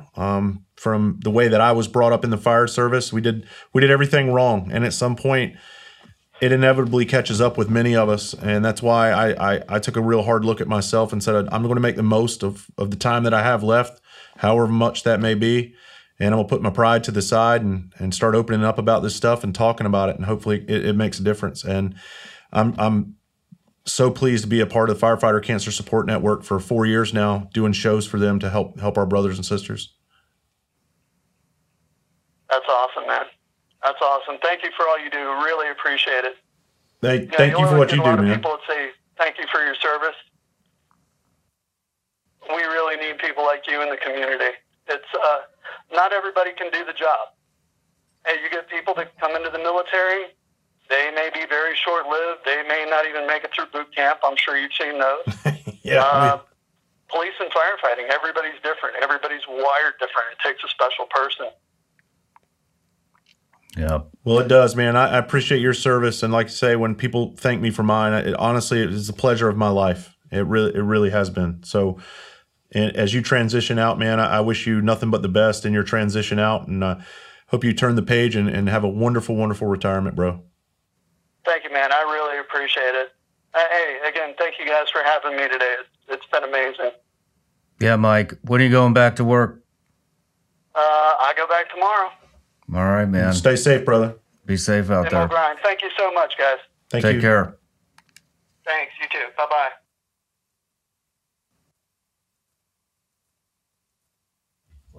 You guys in this phone already. What's that? You guys in this phone. Yeah. Well, hey, thanks for taking that call. I mean, It's my pleasure. He's a good friend of mine, and I know he's really. I think he's scared of leaving the community. Yeah. And what it's going to be like, putting that behind him. And we've talked several times about it. And so I just thought, you're paving the way, It's scary because it doesn't have to be the end, Yeah. And for me, it was hard when I left. I left it not on my own terms, and it was just the end. But it doesn't have to be. You just turn our book. I like to think our life is a book with multiple chapters. It's not just one chapter. And being in the fire service, being in the SEAL teams, being police officers, that's just one chapter, no matter how thin or thick it is. At some point, it's going to end. Yep. And you can't let that define who you are as a human being. And that's what crushes people at the end. And that's what puts these folks in these positions where they feel like they have nothing left because they let that job define them. And now they have this emptiness inside. But I'm telling you, I've had that same emptiness, and you just have to go and create your own light. Yep.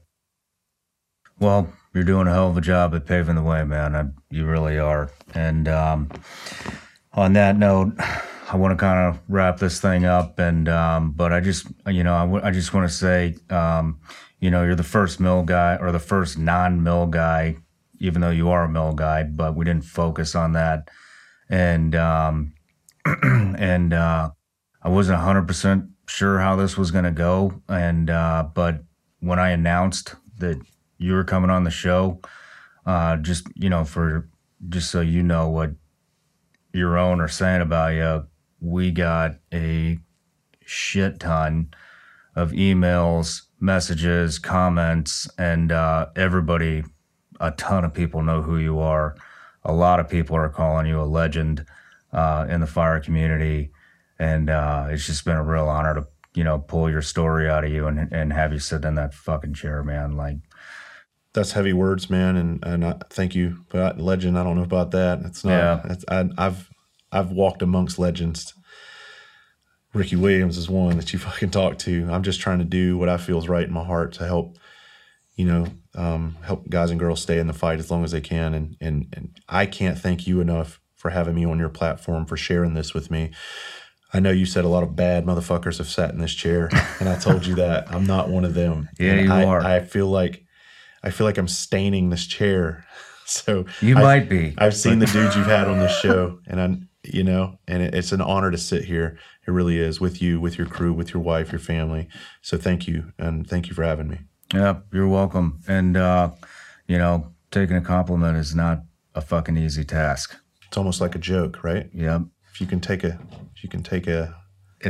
dick, there you go. You can take a joke. That's exactly right. But I did want to say a couple other things. And we at Vigilance Elite have given a ton to the veteran community, donations, connections, all kinds of stuff. We gave to the law enforcement community. I made a piece of apparel and donated all the proceeds back to law enforcement. And I've been really wanting to do something for the fire community as well. But, unfortunately, as time goes on, I have lost faith in just about every fucking nonprofit out there. There's only one that I actually vouch for anymore. Yep. So what I'd like to do is I'm going to make a fire service hat, the Thin Red Line, which by the time this airs, it'll be out. So the link's up top. You can click the link, buy the hat. I'm going to give you all the proceeds from the hat. So I don't know how many we're going to make yet, but I'm going to give you all the proceeds. I don't know a good organization to donate it to, but I want to give you the proceeds, and you do with it what you think is necessary, whether it's donating to a nonprofit or buying as many of those books that you wrote as you can and get them at every fucking fire station in the country. Whatever you think you need to do, all I ask is just tell us where it went and if have been any results. So I just, I think you're a stand-up motherfucker, dude. I know it takes balls to do what you're doing, paving the way like that, and I just want to help. So we're going to have that done. I don't even know what to say because, like I told you before when we were just chatting, nobody's ever done anything for me, like to help do what I do. And I just told you downstairs, everything I do is by myself. I will certainly put that to use to do some good in these communities. And I can't thank you enough. From the bottom of my heart, for real. I have some ideas, and we can talk about that. But wow, that's tremendous, man. Cool. Thank you. You're welcome. I'm just gonna need some help designing it. I don't want to put anything on it that shouldn't be on there. But yeah, the design will be catered 100% towards your community. So thank you. That'll be fucking awesome. And they'll certainly appreciate the fuck out of it, man. Cool. We'll make sure that it goes to the right places. I know you will. And with that being said, if somebody wanted to reach you on social media, your website, how do they get a hold of you? Do they still call 911 or? You just call 911, ask for Travis, man. No, it's I'm pretty simple, man. It's my name, it's my website, Travis Howze, HOWZE.com. But I'm asking everybody because when I quit comedy, I deleted most of my social media, so I've been a pain in the ass to rebuild it, and I'm asking folks to inundate Instagram. I'm just focusing on Instagram, so give me a follow at Instagram at Travis Howze, HOWZE. I'd really appreciate the fuck out of it because the more people that I can get in my corner, the more we can spread this message and hopefully help some folks out. That's what it's all about. Yeah. And if they want to buy your book? Yeah, so if they want to buy my book, Create Your Own Light, it's available on Amazon. Amazon kind of fluctuates on the price. They'll drop it on sale sometimes. You just go click the link and grab it. It's getting a ton of great reviews. We have, I'm surprised at the amount of books that have been sold. And like I said in the beginning, I didn't expect this, and it's doing tremendously well. And I just believe it's because it's such a specific message for our communities that no one's talked about it, and it's time. It's much needed and long overdue. So you can go to Amazon and grab that. It's the best place. Right on, man. Well, keep paving the way and doing good things. And best of luck to you. Thank you, brother. I appreciate it.